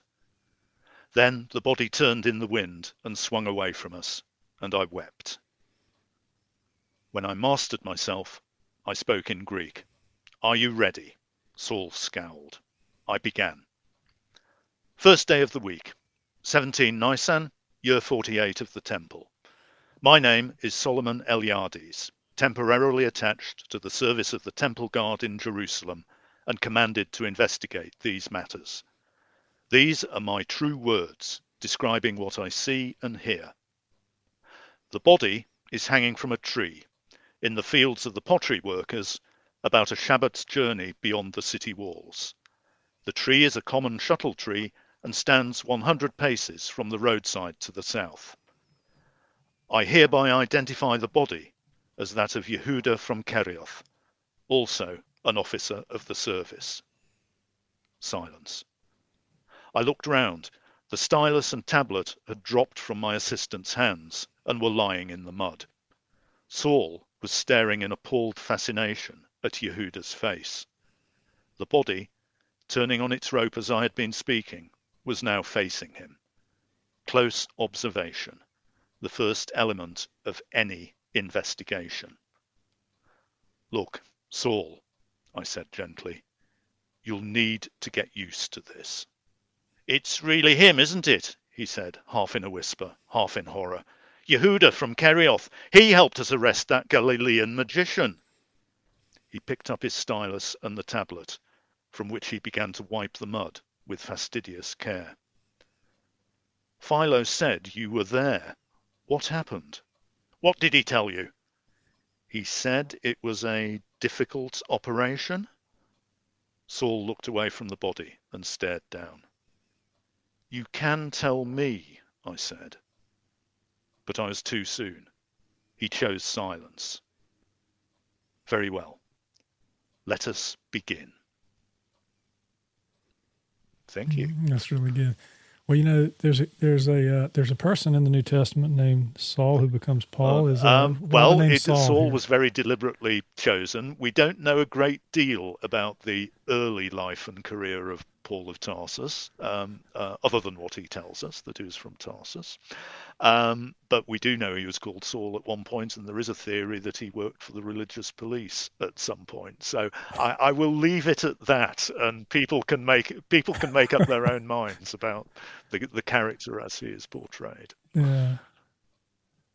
That's great. Well, it's gotten a lot of good reviews. I was introduced to you for this book by Chris Arverson, who wrote a nice review talking about it being a fabulous historical crime fiction read and the characters being compelling, which I found as well. And also James Tabor, who's done a lot of history, and he says there are many attempts to create fictional accounts around the life and times of Jesus, but few stand up to historical scrutiny, and he was drawn to yours because of the historical scrutiny. And that sort of leads to my question here, and that is, there are a lot of terms here that relate to that time, the tablet, the stylus, the Shabbat's journey. I mean, look, you wouldn't think, nobody really thinks in terms of, a Shabbat journey, right? But you're pulling from the time, and then you didn't use the name Jesus. You used Yeshua. Yeshua from Yeshua Nazareth. Right. So I'm thinking, were you just trying to get us to go back and do a little studying here to make sure we? No, I hope I'm trying to get people to. Because I found it. No, I really did. I said, I need to go study up here. And I found myself Googling terms as I'm reading the book here, which was okay. I mean, I think you should trust your readers because there are going to be some that are going to come in fully formed in that regard. But that must have taken a lot of research. It did require a lot of research. And I've tried to make it as, as authentic as I can. And I mean, I have to say a big thanks to Professor James Tabor, whose writings and work on the life and times of Jesus and Paul and first century Judaism were absolutely invaluable in terms of introducing another dimension to my understanding of that period. But I think I need to stress that what I'm really hoping with that sort of slightly to one side way of looking at things and just jolting people's expectations. So it's Yeshua, not Jesus. It's Yehuda, not Judas. It's Shimon, not Simon Peter. Is to get people to turn the page and say, what next? What more can I find out? What else is further down the line here? If some people do go off and pick books from the shelves or from Google on the basis of this and say, I would like to find out more about this. But I think anybody with a passing acquaintance with the New Testament and a bit of the background would certainly not be struggling with anything in this. I hope it draws people in and gives them the information that they need to keep on turning the page. At least that's what people tell me it does. Yeah, I found it very interesting, and particularly as it related to, because I'm a fan of mysteries and thrillers and write the mystery too, and I was really intrigued by getting into the life of the temple because it felt like a very shadowy environment with lots of layers to it. With higher ups that you had to. You couldn't cross this threshold without being a certain stature or something. Is a lot of that based upon what's available to you? Yes, it is. One of the great sources of historical information about first century Judaism is the work of a Jewish writer called Josephus, who was a friend of the Emperor Vespasian. And he wrote two monumental books, one a history of his people and the other a account of the Jewish war, as he calls it, the war between the Romans and Israel in the late 60s AD, in which he participated. And he gives a detailed description of the layout and arrangement of Herod the Great's temple building, the last remnants of which still exist in Jerusalem in the form of the Western Wall. And one of the things that he points out, and which I make use of in a twist of the plot late in the novel, is the fact that outside one of the courtyards of one of the inner courtyards of the temple, there is a large sign with the words, nobody who is not a Jew may pass beyond this point. If you do so, only you will be responsible for your death.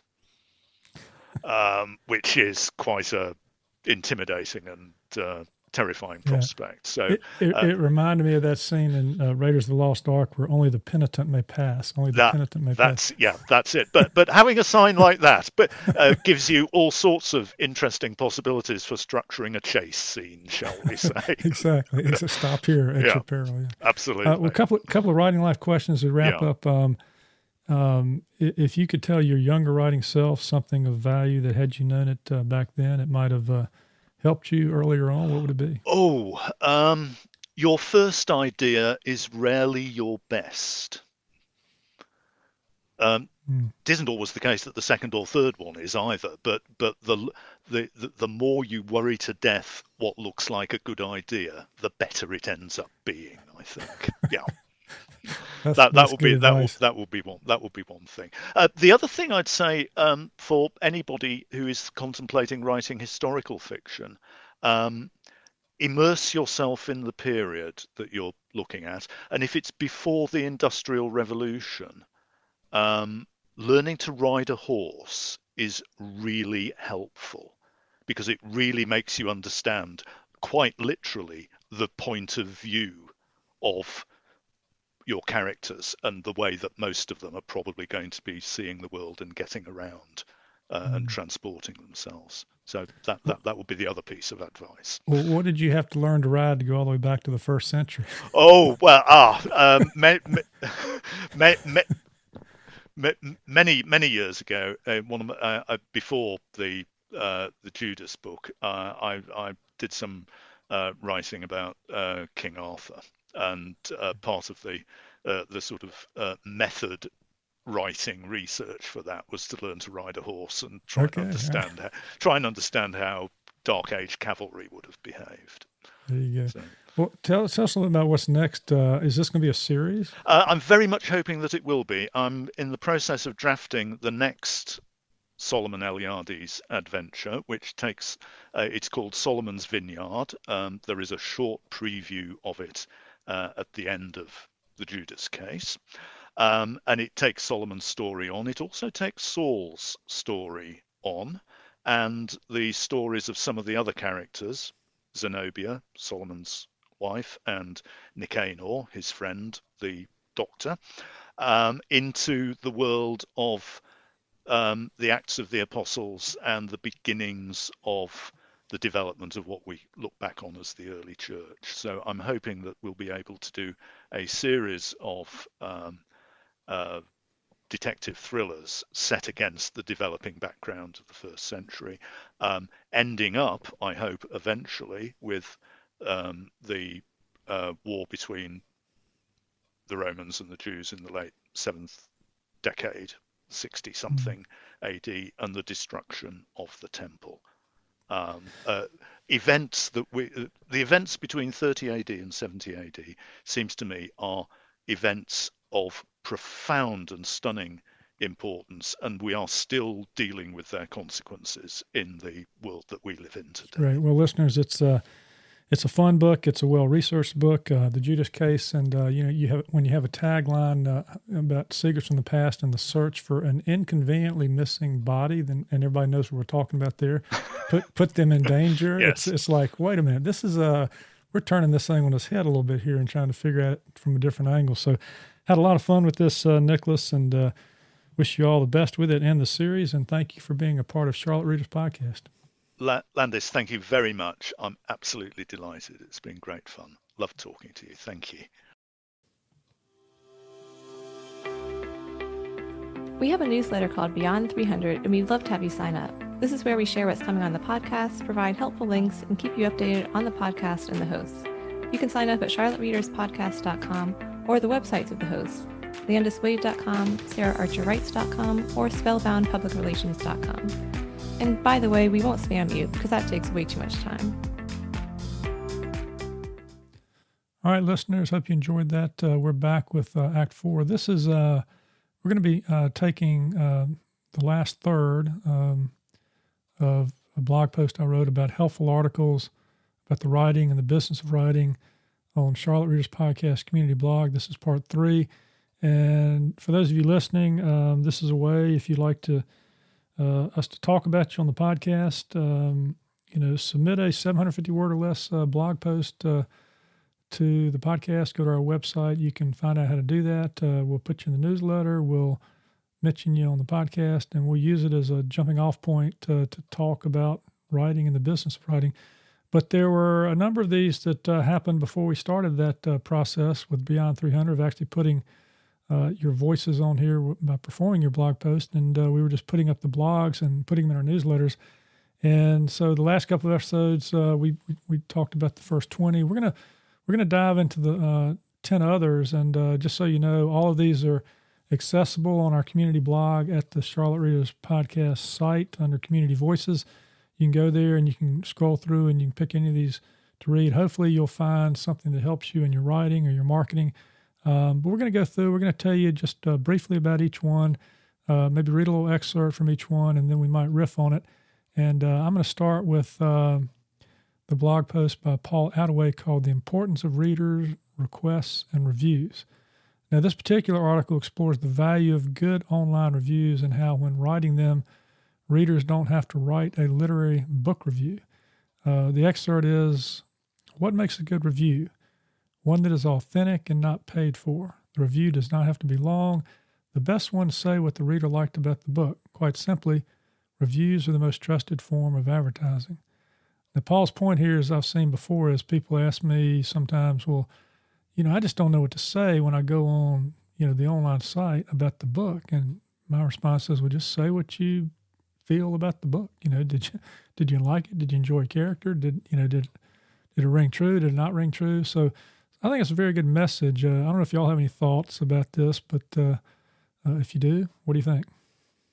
Yeah, I think that's a great point. And it also kind of applies to writers giving feedback to each other, like before the review stage. Sometimes people feel like, oh, well, I'm not a writer myself, or I'm not that experienced, so what do I have to contribute? My feedback is not going to be helpful, but reactions are always helpful, even if they're just sort of your unfiltered, this is what I liked, this is what I didn't like, this is what caught my attention, or maybe where I got bored.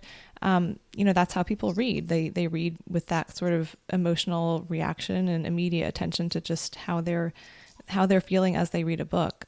So that sort of feedback is always helpful, I think, and always valuable.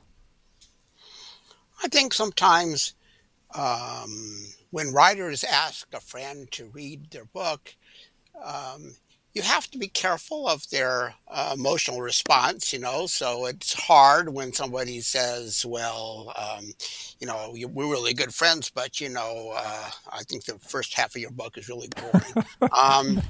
Because, don't put that in the online review, please. But yeah, that ends up becoming kind of a little deflating and actually damaging to one's friendship. So you need to be careful in those kind of contexts to value your friendship and really when somebody wants feedback in the form of a review or something that you're going to post as a review or something along those lines, they want constructive feedback. They don't want just a pat on the back and saying, Sarah, that's fantastic. You're the best writer since a Hemingway or something. But on the other hand, so, make suggestions. But, I've been teaching writing for 45 years in different ways. And what I always do when I'm reading a thesis or paper, I always start off with what's good about it. I always say, you did a great job with such and such. And then if there's problems, what I do? I don't talk about every single problem. I talk about, as far as I can tell, this is probably the most serious problem with this story. So I will just focus on that one thing. I don't focus on everything that's wrong because it's deflating after a while. And furthermore, you made a mistake here. And then on page 2, you made a mistake here. And on the bottom of page 2, you made another problem over here. And, then after that, the person's just ready to give up. It's not constructive. It's destructive, really. I think that's good advice, particularly when you're giving feedback to someone. And on the online side, when you're, after the book is all edited and you've had all that feedback and it's out there and you're putting it out there and you ask people if they've read your book to leave a review. I think what Paul is talking about there is just just put something up that you feel comfortable doing, and don't do this as an author, please. Don't ask people to leave 5-star reviews. Tell them to leave you honest reviews, and don't be offended if they leave you a 3, 4, or 5. Now, if they leave you a 1, they're probably not as good a friend as you thought they were. But the other thing is, it's not friends either. I mean, Amazon will actually, and these other online sites, if they sense that your mother, your father, your friends, and everybody are the ones leaving the reviews, then they might take them down. So, but this is just if somebody in the community has read your book and they say, I'd like to leave a review. How do I do it? You just say, well, just go to the site and leave a review. Just make sure it's an honest review, however you feel. It won't hurt my feelings. I appreciate you reading the book. That's kind of the way it goes. So. Yeah, and even the number of reviews you get can be helpful too, even if they're not all positive. Just having more reviews kind of puts you forward in the algorithms online. So reviews are always helpful for It's writers. actually better to have reviews on your site that are not all 5-star reviews. It's better to have some 2s, 3s, 4s, and 5s, because then it looks more authentic. It doesn't look like you're out there, chasing reviews. So, all right, so you're up, Sarah. Yeah, so our next post is Creating Silence to Let Your Writing Speak by Tessa Afskar. And in this blog, she explores her thoughts on writing and how a key component of her process is the quiet time that helps her writing flourish. And she talks about how she means truly quiet time, not necessarily scrolling through social media or reading or doing, things like that where you're kind of taking content into your brain, but just time where you can really let your mind be open and sort of receive things and just think in a quiet space, and how important that is to her process. And she gives some good tips in there for how to read and how to revise. The excerpt we have here is: creativity requires quiet time, a rested mind that hasn't been bombarded with internal or external stimulation. Those silent stretches are part of my writing process. I don't always enjoy them, but they are necessary for my mind to work the way it was designed to do. And it's very important to respect that design, work with it rather than try to force it to operate in a way it wasn't meant to do. And I think this is really great advice. I know for me, a lot of times those quiet times are the moments where I get ideas for my writing, whether it's, doing the dishes or driving back and forth to someplace I've been a million times or taking a shower, whatever those sort of tasks are where you're kind of on autopilot and you don't have to think that hard about what you're doing and you're letting your brain just have that space to be open and to kind of wander a bit. For me, that's really essential to my writing process, and that helps with my creativity a lot. How about you, Mark? I agree with everything Sarah just said. I think quiet time is so important. But, we live in a culture where we fill up our days with all sorts of input, whether it does, the social media obsessions that people have. So for me, the quiet time that's most important to me is when I take our dog for a walk, which I do 3 or 4 or 5 times a day. As far as our dog is concerned, I should be doing it 7 or 8 or 9 or 10 times a day. But I don't put any little ear things in my ears, and I just kind of am in the moment, and I'm walking along and see sights that I've seen hundreds and hundreds of times. But somehow or another, in the presence of the dog and in the presence of the outdoors, thoughts come to me. I start thinking about things that without any real structure to it, but it is, I'm not tempted. I don't carry a cell phone. I know that bothers people, but I don't.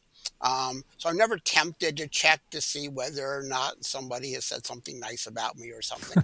But I'm just kind of in the moment, and I like to pick up on Sarah's point. There's things sometimes come to me in those quiet moments. But I like to do it. I like to do it outdoors. I like, in the presence of my dog. Our dog is not. She's just not my dog. To me, it's different for different people, but that's the best time for me. Another thing is, I think a lot when I cook. I'm a cook all the time. I do most of the cooking in our family. But while I'm cooking and doing something that I've done many times, I don't really have to think about it while I'm doing it. Make sure I don't chop off my finger or anything. But thoughts just come to me in that context too sometimes. Yeah. So we'd say, listeners, after you're through listening to Charlotte's podcast on your walk, you can take your earbuds out and do what Mark does, right? Yeah. after you're done there. All right. So Mark, you're up with the next one. Okay. So my feature that I'm dealing with here is called 8 Tips for 8 Months of Editing by Elaine Kelly.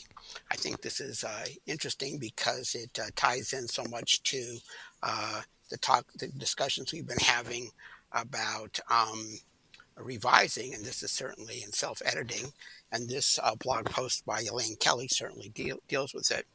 Description of the post goes like this. This article offers 8 specific things to focus on during the self-editing process, what writers might look for when tackling them head on. The excerpt reads, plot. My first draft seemed like a series of anecdotes, so I changed it so that each sentence moved forward either the plot or the character arc. I created a chart showing which chapters had the main character making progress towards her goal and which chapters had her struggling with a crisis. My chart revealed where I needed to add a crisis and what to subtract from the final denouement. So I think it's a really her point, I think, is a good one. And my wife is a writer, as you know, and she has charts. She's obsessed with this thing called a W chart. There are W charts all over her house. But where she tracks the pace of the novel, and I like the phrase that she includes here. Where you need to add a crisis. It's like, in real life we like to say, well, I don't especially like crises, but right. In fiction, sometimes you go, oh, it's time for a crisis. Got to come up with a crisis here. It was an interesting thing. I remember Nancy Northcott, your wife, talking about that W when I interviewed her on the podcast. I think the idea is that at the top of the W, things are good on the left. When the W goes down, things are bad. Then they go back up again. Then they go down and they're bad again. So it's this whole evolution of a crisis, almost like a roller coaster to a peak and then back to the valley. But your thoughts, Sarah? Yeah, I mean, I think there are some great points here, and it kind of ties into what Mark was talking about earlier about how you often need to cut things when you're revising. A lot of writers overwrite, and sometimes thinking not just about cutting on the line level, but also looking at the plot and thinking about where are there moments that aren't truly moving the story or the character forward in some way, and how can I maybe speed those up to get to the parts where there is, a crisis or some kind of important moment. It's a good way of looking at it. So that's a very good tip. Yeah. So, all right, next one is Crossing the Rift by Joseph Pathanti. I think he was at one time the poet laureate for North Carolina. His article focuses on what you get when many voices step in to offer their poetic perspectives on an important event in human history. In this case, it was 9/11. Here's the excerpt. Because of the diversity of poets and their respective acculturations, their lived lives, the colors of their skin, their ancestry, faith traditions, and sexual orientations, their often complex relationships with America, the book organically took on an identity of its own. As Robert Frost declared, no surprise for the writer, no surprise for the reader. Mark, you're a poet. Your thoughts? Well, I know Joseph. He's been on my story. I've featured him on my Story Charlotte blog post, and in fact, featured him in the context of Crossing the Rift. I have that book, and it's a really powerful book about poets responding to 9/11. But it's not what you might expect. It's not about. Part of it deals with the crumbling of the towers, but part of it really deals with the impact psychologically of that catastrophe, that aggressive act, and how people individually respond to it. And I think that poetry is a really good medium to deal with those kinds of feelings. I know several of the poets that are featured in that collection, including my friend Chris Davis, who's featured in there.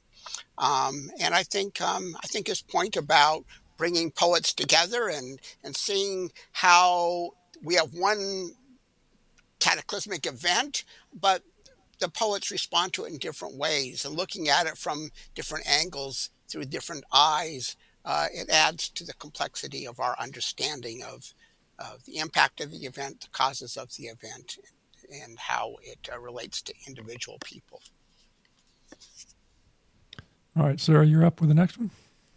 Yeah, so next we have From Family Legend to the Printed Page by Barry Swanson, which is a post that explores how he turned to an interesting family history story. I believe it was a relative of his wife, someone from her backstory in her family, and took his story and turned it into a historical novel. And he gives some tips on how to do that, how to do research, and how to kind of combine the actual facts that you're using with your own creative instincts for storytelling.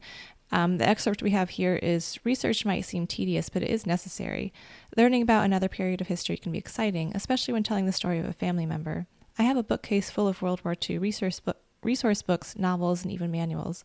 Those were invaluable as I did my best to understand the immensity of that conflict and the daily struggles of those men and women who served. And he makes some really interesting points in this article. Of course, I think there are different responsibilities when you're writing about a fictional character versus someone who is a real person or was a real person. And then there's kind of an extra layer added on when it's someone who is a family member you have a personal connection to.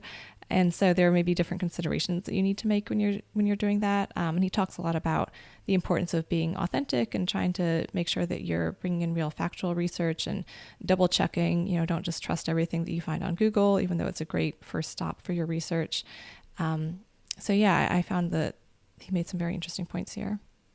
Yeah, and I would say too, since I wrote Deadly Declarations, which had a historical aspect, I've got a shelf full of about 7 or 8 books on that topic, and it's interesting because I don't know, the amateur lawyers over time seem to be the ones that wanted to write books about this event in history, and they were just back and forth like they'd be arguing in court or something about what actually happened in this scenario.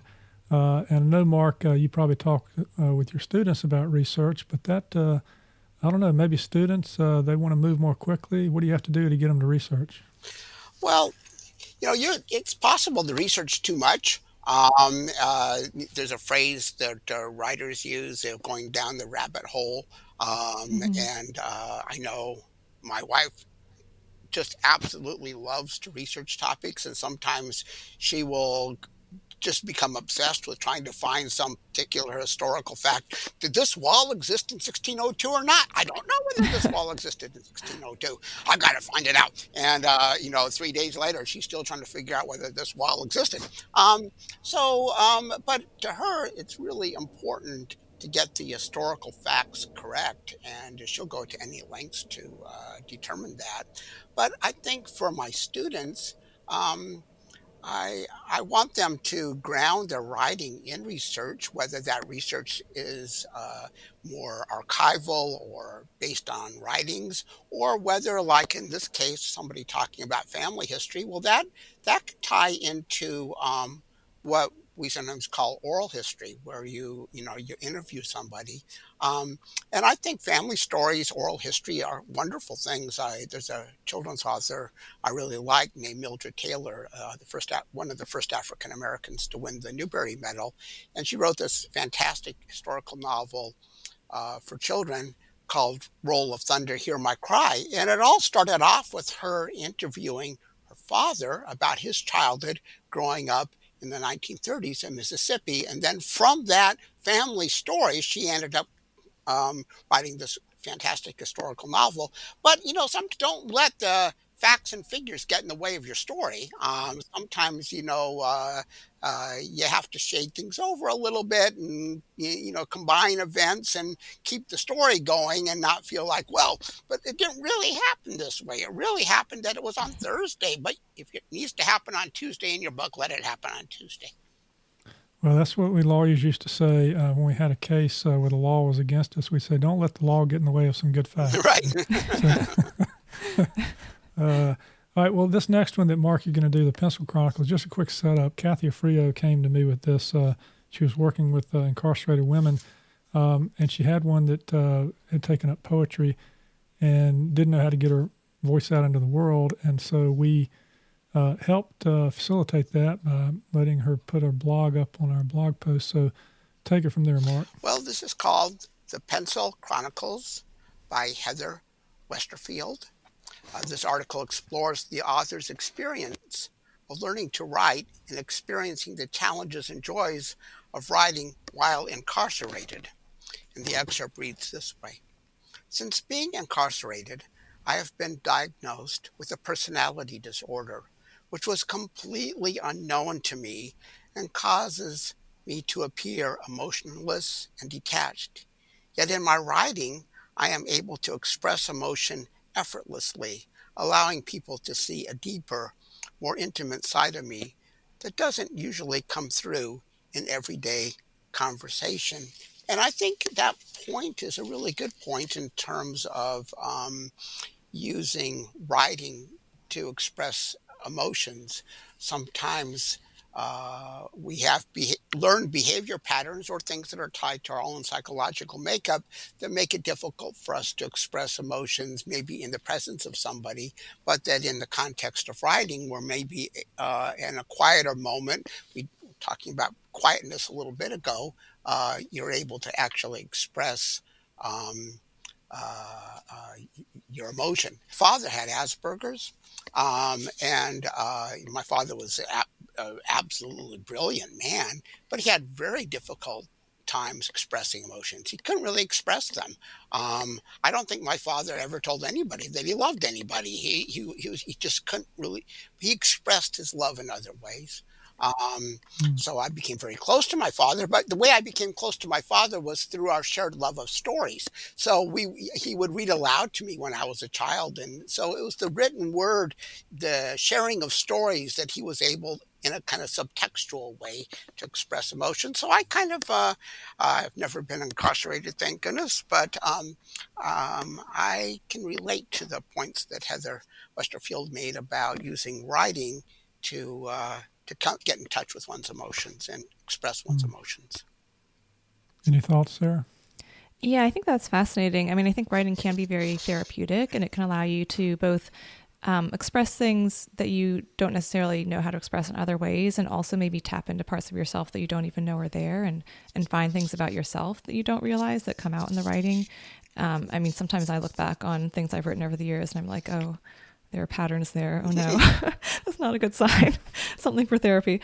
But yeah, I think that writing it helps you kind of figure out who you are in some ways, that you maybe ignore certain things as you're going through your day-to-day life. But when you sit down, you're really trying to construct characters and figure out the issues that matter to you as you're writing. There's always things that come out there.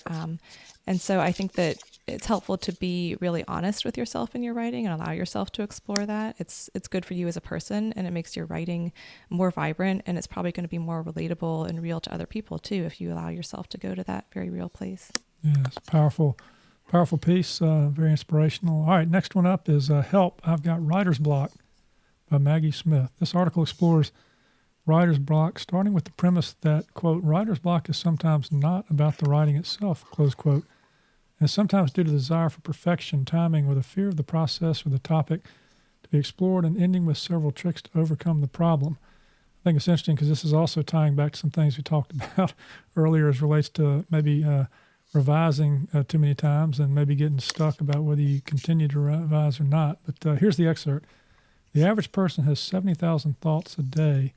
So trust me, you're not out of ideas.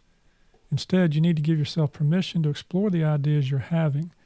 Carry a notebook with you for a week and jot down 10 interesting things you see, hear, smell, touch, or taste daily.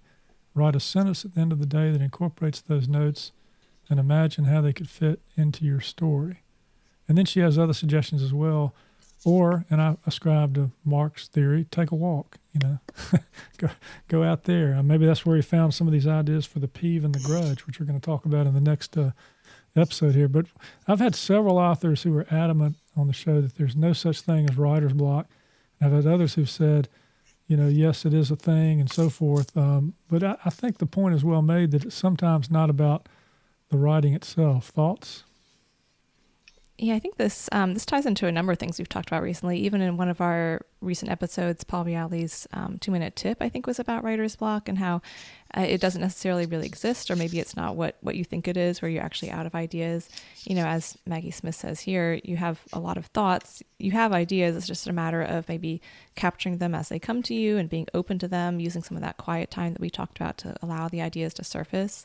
And this also points to what we talked about with maybe research and revising are both good, but they can also be a trap where you just keep doing those things and don't actually write. So you have to know where you need to stop and either start writing if you've been researching, or if you've been rewriting and revising to know when to say, okay, it's done and move on to the next project. Yeah. And as we turn to Mark with his comments, I'd say, Mark, just give your students an assignment. They can't have writer's block. They got to turn it in by a certain deadline. Yeah, well, sometimes I'll just decide if we're going to fail the class instead. But writer's block does exist, but I think it's not really for the reasons sometimes people think it is. It's not because people don't have ideas. I think that writer's block, for many people at least, ties to a fear of rejection or failure. And a sense that if I never finish this, if I never send it out, then nobody can ever reject.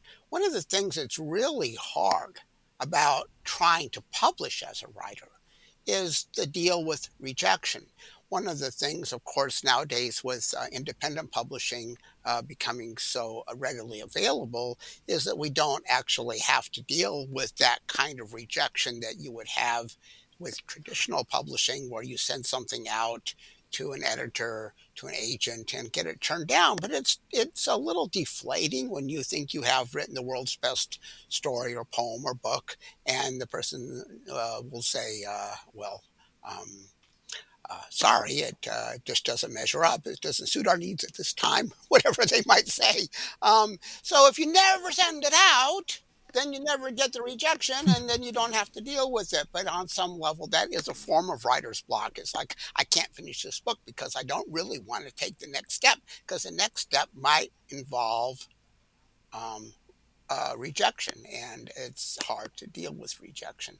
So I'm not sure that everybody who has writer's block is wrestling with that emotion or that concern, but I know a lot of people do.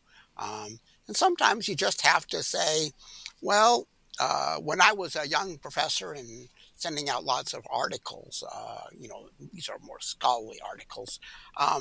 But, I never lie and pretend I'm one of those writers that I've never received rejection. I've received plenty of letters over the years. But my little trick to overcoming writer's block or dealing with rejection is, I said I would always have 3 articles in circulation at the same time.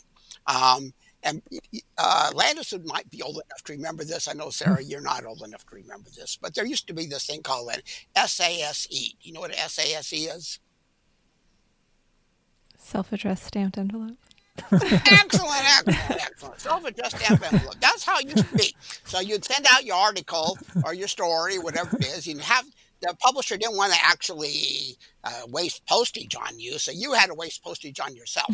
So you'd go to the post office and say, how much would it cost to mail this back to me? I hope it doesn't get mailed back to me, but it likely will. And so I would always make sure that I had 3 things always in circulation, so that if one of them came back, I didn't get too depressed, because I said, well, I have 2 more out. And then I would revise whatever came back and send it out again. And that enabled me to keep going, even though on occasion I got rejection letters. I never let it stop me. All right, that's good advice. All right, 3 more. And we got the fun title here, Sarah. Yeah, so this actually kind of works in with the topic of rejection. It's called Pat Conroy versus Bo Duke, Failure Can Be Good for the Soul by Cliff Yergin.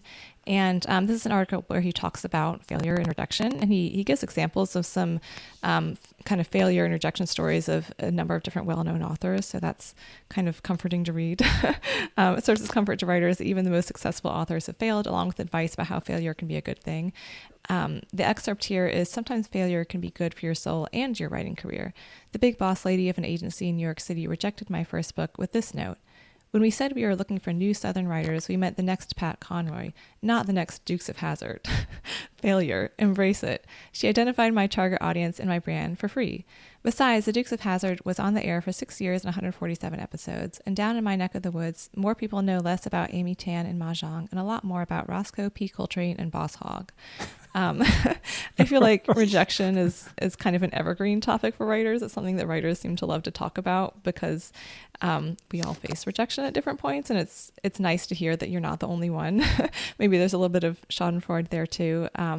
But yeah, I think he makes some really good points that rejection doesn't necessarily mean that what you wrote is just terrible in general, or you're terrible in some sort of essential way. It may just be that that's not your audience, or that's not the person who's looking for what you're writing. And maybe your audience wants Dukes of Hazzard, and that's what you're writing. And there's clearly lots of people who love that, and he found that audience. So yeah, I think this is a fun one to go and look at on the website if you want, because he does give like some good examples of actual specific rejection stories and how many rejection letters are received by different famous authors for books that went on to be bestsellers and things like that. So don't take it to heart too much if you get some sort of rejection. Yeah, one of the antidotes for this is finding your community, which leads very well into our next post, which Mark has. So, Mark, you want to take that one? So this post is called It Takes a Village, Finding Your Writing Peers by Sita Romero. This article explores the importance of finding writing peers to assist the writer in their writing journey. And here's the excerpt. If you aspire to write, all I can tell you is this. Don't wait for an excuse to find your people. Look for others who are doing what you are doing, who will lift you up and support you on your journey. I know I wouldn't be the same writer or person without the support of my Friday writing group.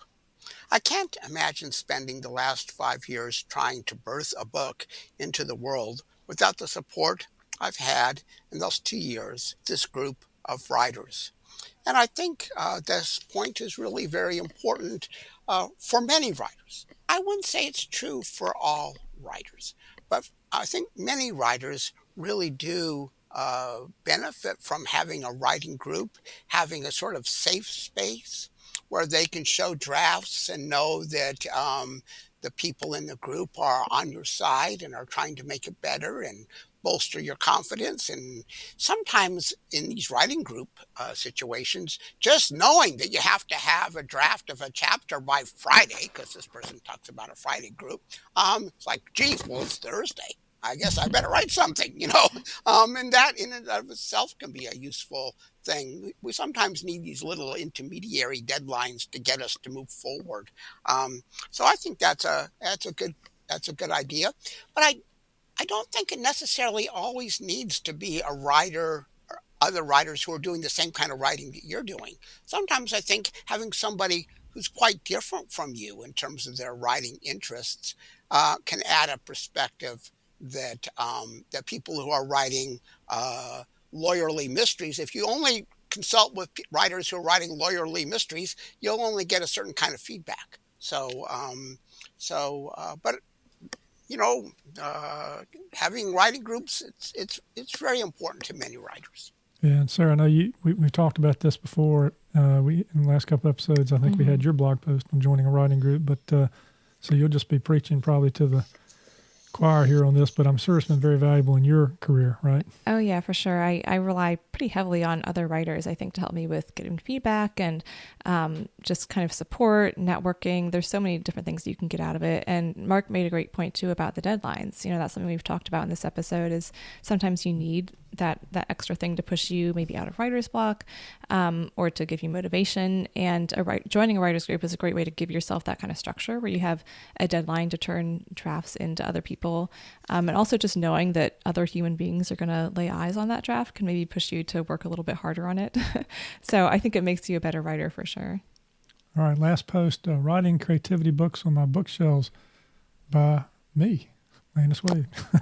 This article offers a glimpse into the writing shelf of just one author with writing creativity books written by the likes of Stephen King, Anne Lamott, Jessica Brody, Lisa Crone, Elizabeth Gilbert, and more. And here's my excerpt. Writers must read to be writers. They must read books in their genre and outside their genre to see how better writers do their work. It's also nice for a writer to have books to refer to on writing, creativity, punctuation, style, and legal issues, and I list those in my blog post. I've got Stephen King's book on writing, which I highly recommend. Of course, everybody knows about Anne Lamott, Bird by Bird. Jessica Brody, Save the Cat, writes a novel, is a good sort of basic explanation of the act structure and how it works for writing genre fiction. Annie Dillard, The Writing Life. Lisa Crone, Story Genius, kind of gets into this idea of character.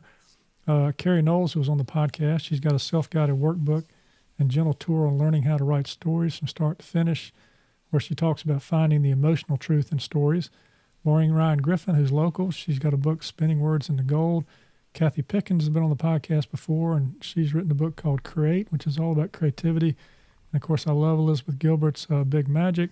Don't quite love so much Julia Cameron's The Artist's Way, but it's on my bookshelf because I wasn't ever a morning pages kind of person. Twyla Tharp has The Creative Habit, and Craig Nova's written a book, which I really liked, Brook Trout and The Writing Life. And since I'm a fly fisherman, I found it fun to find those connections. But, I've also got reference books on my bookshelves like Strunk and White and, some other books related to punctuation. But I actually, honestly speaking here, I hire copy editors for my work who follow, the style books, and I don't have to learn as much about that. All right. I know y'all have got books on your bookshelves about, do you have any favorite books as we wrap up here on writing that you keep on your shelf? Mark? Well, you mentioned Strunk and White. Strunk and White, the white part of Strunk and White is E.B. White. E.B. White is an author I know a lot about. He wrote Charlotte's Web and Stuart Little in my field of children's literature, but he also was a editor and columnist for The New Yorker. He wrote many pieces for grown-ups as well. But one of the things I really like about Elements of Style, that's what we always say Strunk and White, but what the title of the book is Elements of Style, is that word style. And that writing isn't just about learning the mechanical, grammatical rules that one should follow if you're trying to write grammatically correct sentences. And sometimes you don't want to write grammatically correct sentences. But if you do, there are lots of style books handbooks that can help you with that. But what Strunk and White does is also talk about how writing can contribute to your own style. And the different word choices that we make, the phrasing that we use, it all becomes part of our own style as a writer. And so I know I was jokingly referring to Sarah as the next Hemingway. Well, but, Hemingway had a particular style. Those short, direct, aggressive sentences. Another writer I like is Dickens. Dickens had long, meandering sentences.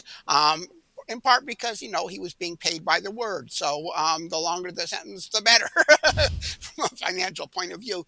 I like both styles. But, writing styles, I think Strunk and White can help us think about what is our writing style and how we can hone that. I'm a big believer in Elements of Style. All right. Sarah, do you have a favorite writing book? There's a lot on that list that have been kind of on my list for years of things that I know that I should read, and because I've heard them recommended a million times and I haven't gotten around to reading them yet. I'll throw in a screenwriting one just for a different perspective. William Goldman's Adventures in the Screen Trade. He was one of the most famous screenwriters ever. He wrote like Butch Cassidy and the Sundance Kid and Princess Bride, Stepford Wives, a lot of different things.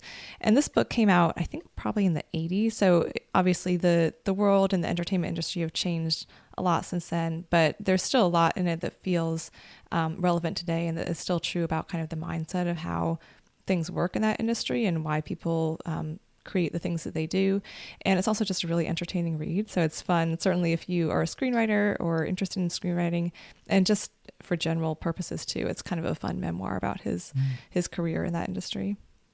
Yeah, and I'd add one book as we close this out that was recommended by several authors who've appeared on the show. Some of whom have been really bestsellers. It's Donald Moss's book about how to write a breakout novel. And so if you want to write a breakout novel, I guess you need to read his book. He's a big-time New York publicist or agent. So, all right, well, look, we're going to shift now to our wrap-up right after this. Charlotte Readers Podcast is on social media, and we'd love to have you follow and engage with us.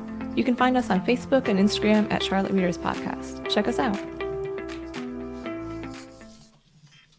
All right, so we're going to wrap up now with our takeaways and what's coming next. So, Sarah, takeaways today?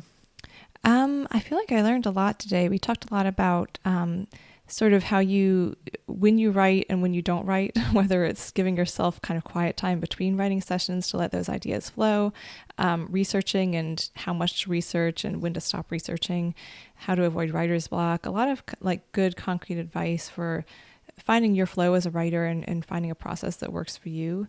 And as always, talking about rejection always kind of makes you feel better that you're not alone in that space. So I got a lot of inspiration and comfort out of our discussion today. Yeah, Mark, and you spent a long time with us today on the podcast. Any thoughts? Yeah, I was just thinking about that actual point that you just made.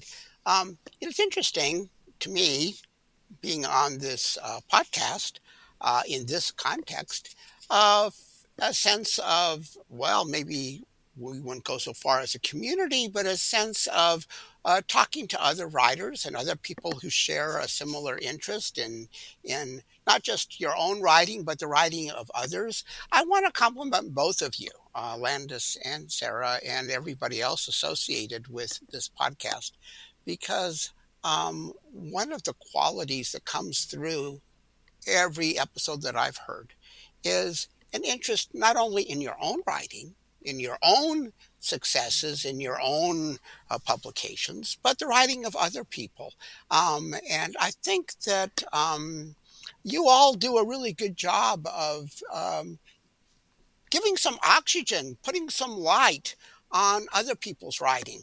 One of the things about really successful writers sometimes is they become a little bit self-centered because it's you sometimes might have seen this in panels. Well, I know in academic world sometimes, well, let me tell you about my latest book. In my latest book, I have completely upended the whole rubric, and on and on they go.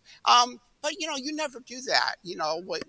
There's nothing wrong about talking about one's latest book and showing enthusiasm and excitement. But, hey, give somebody else some space, too.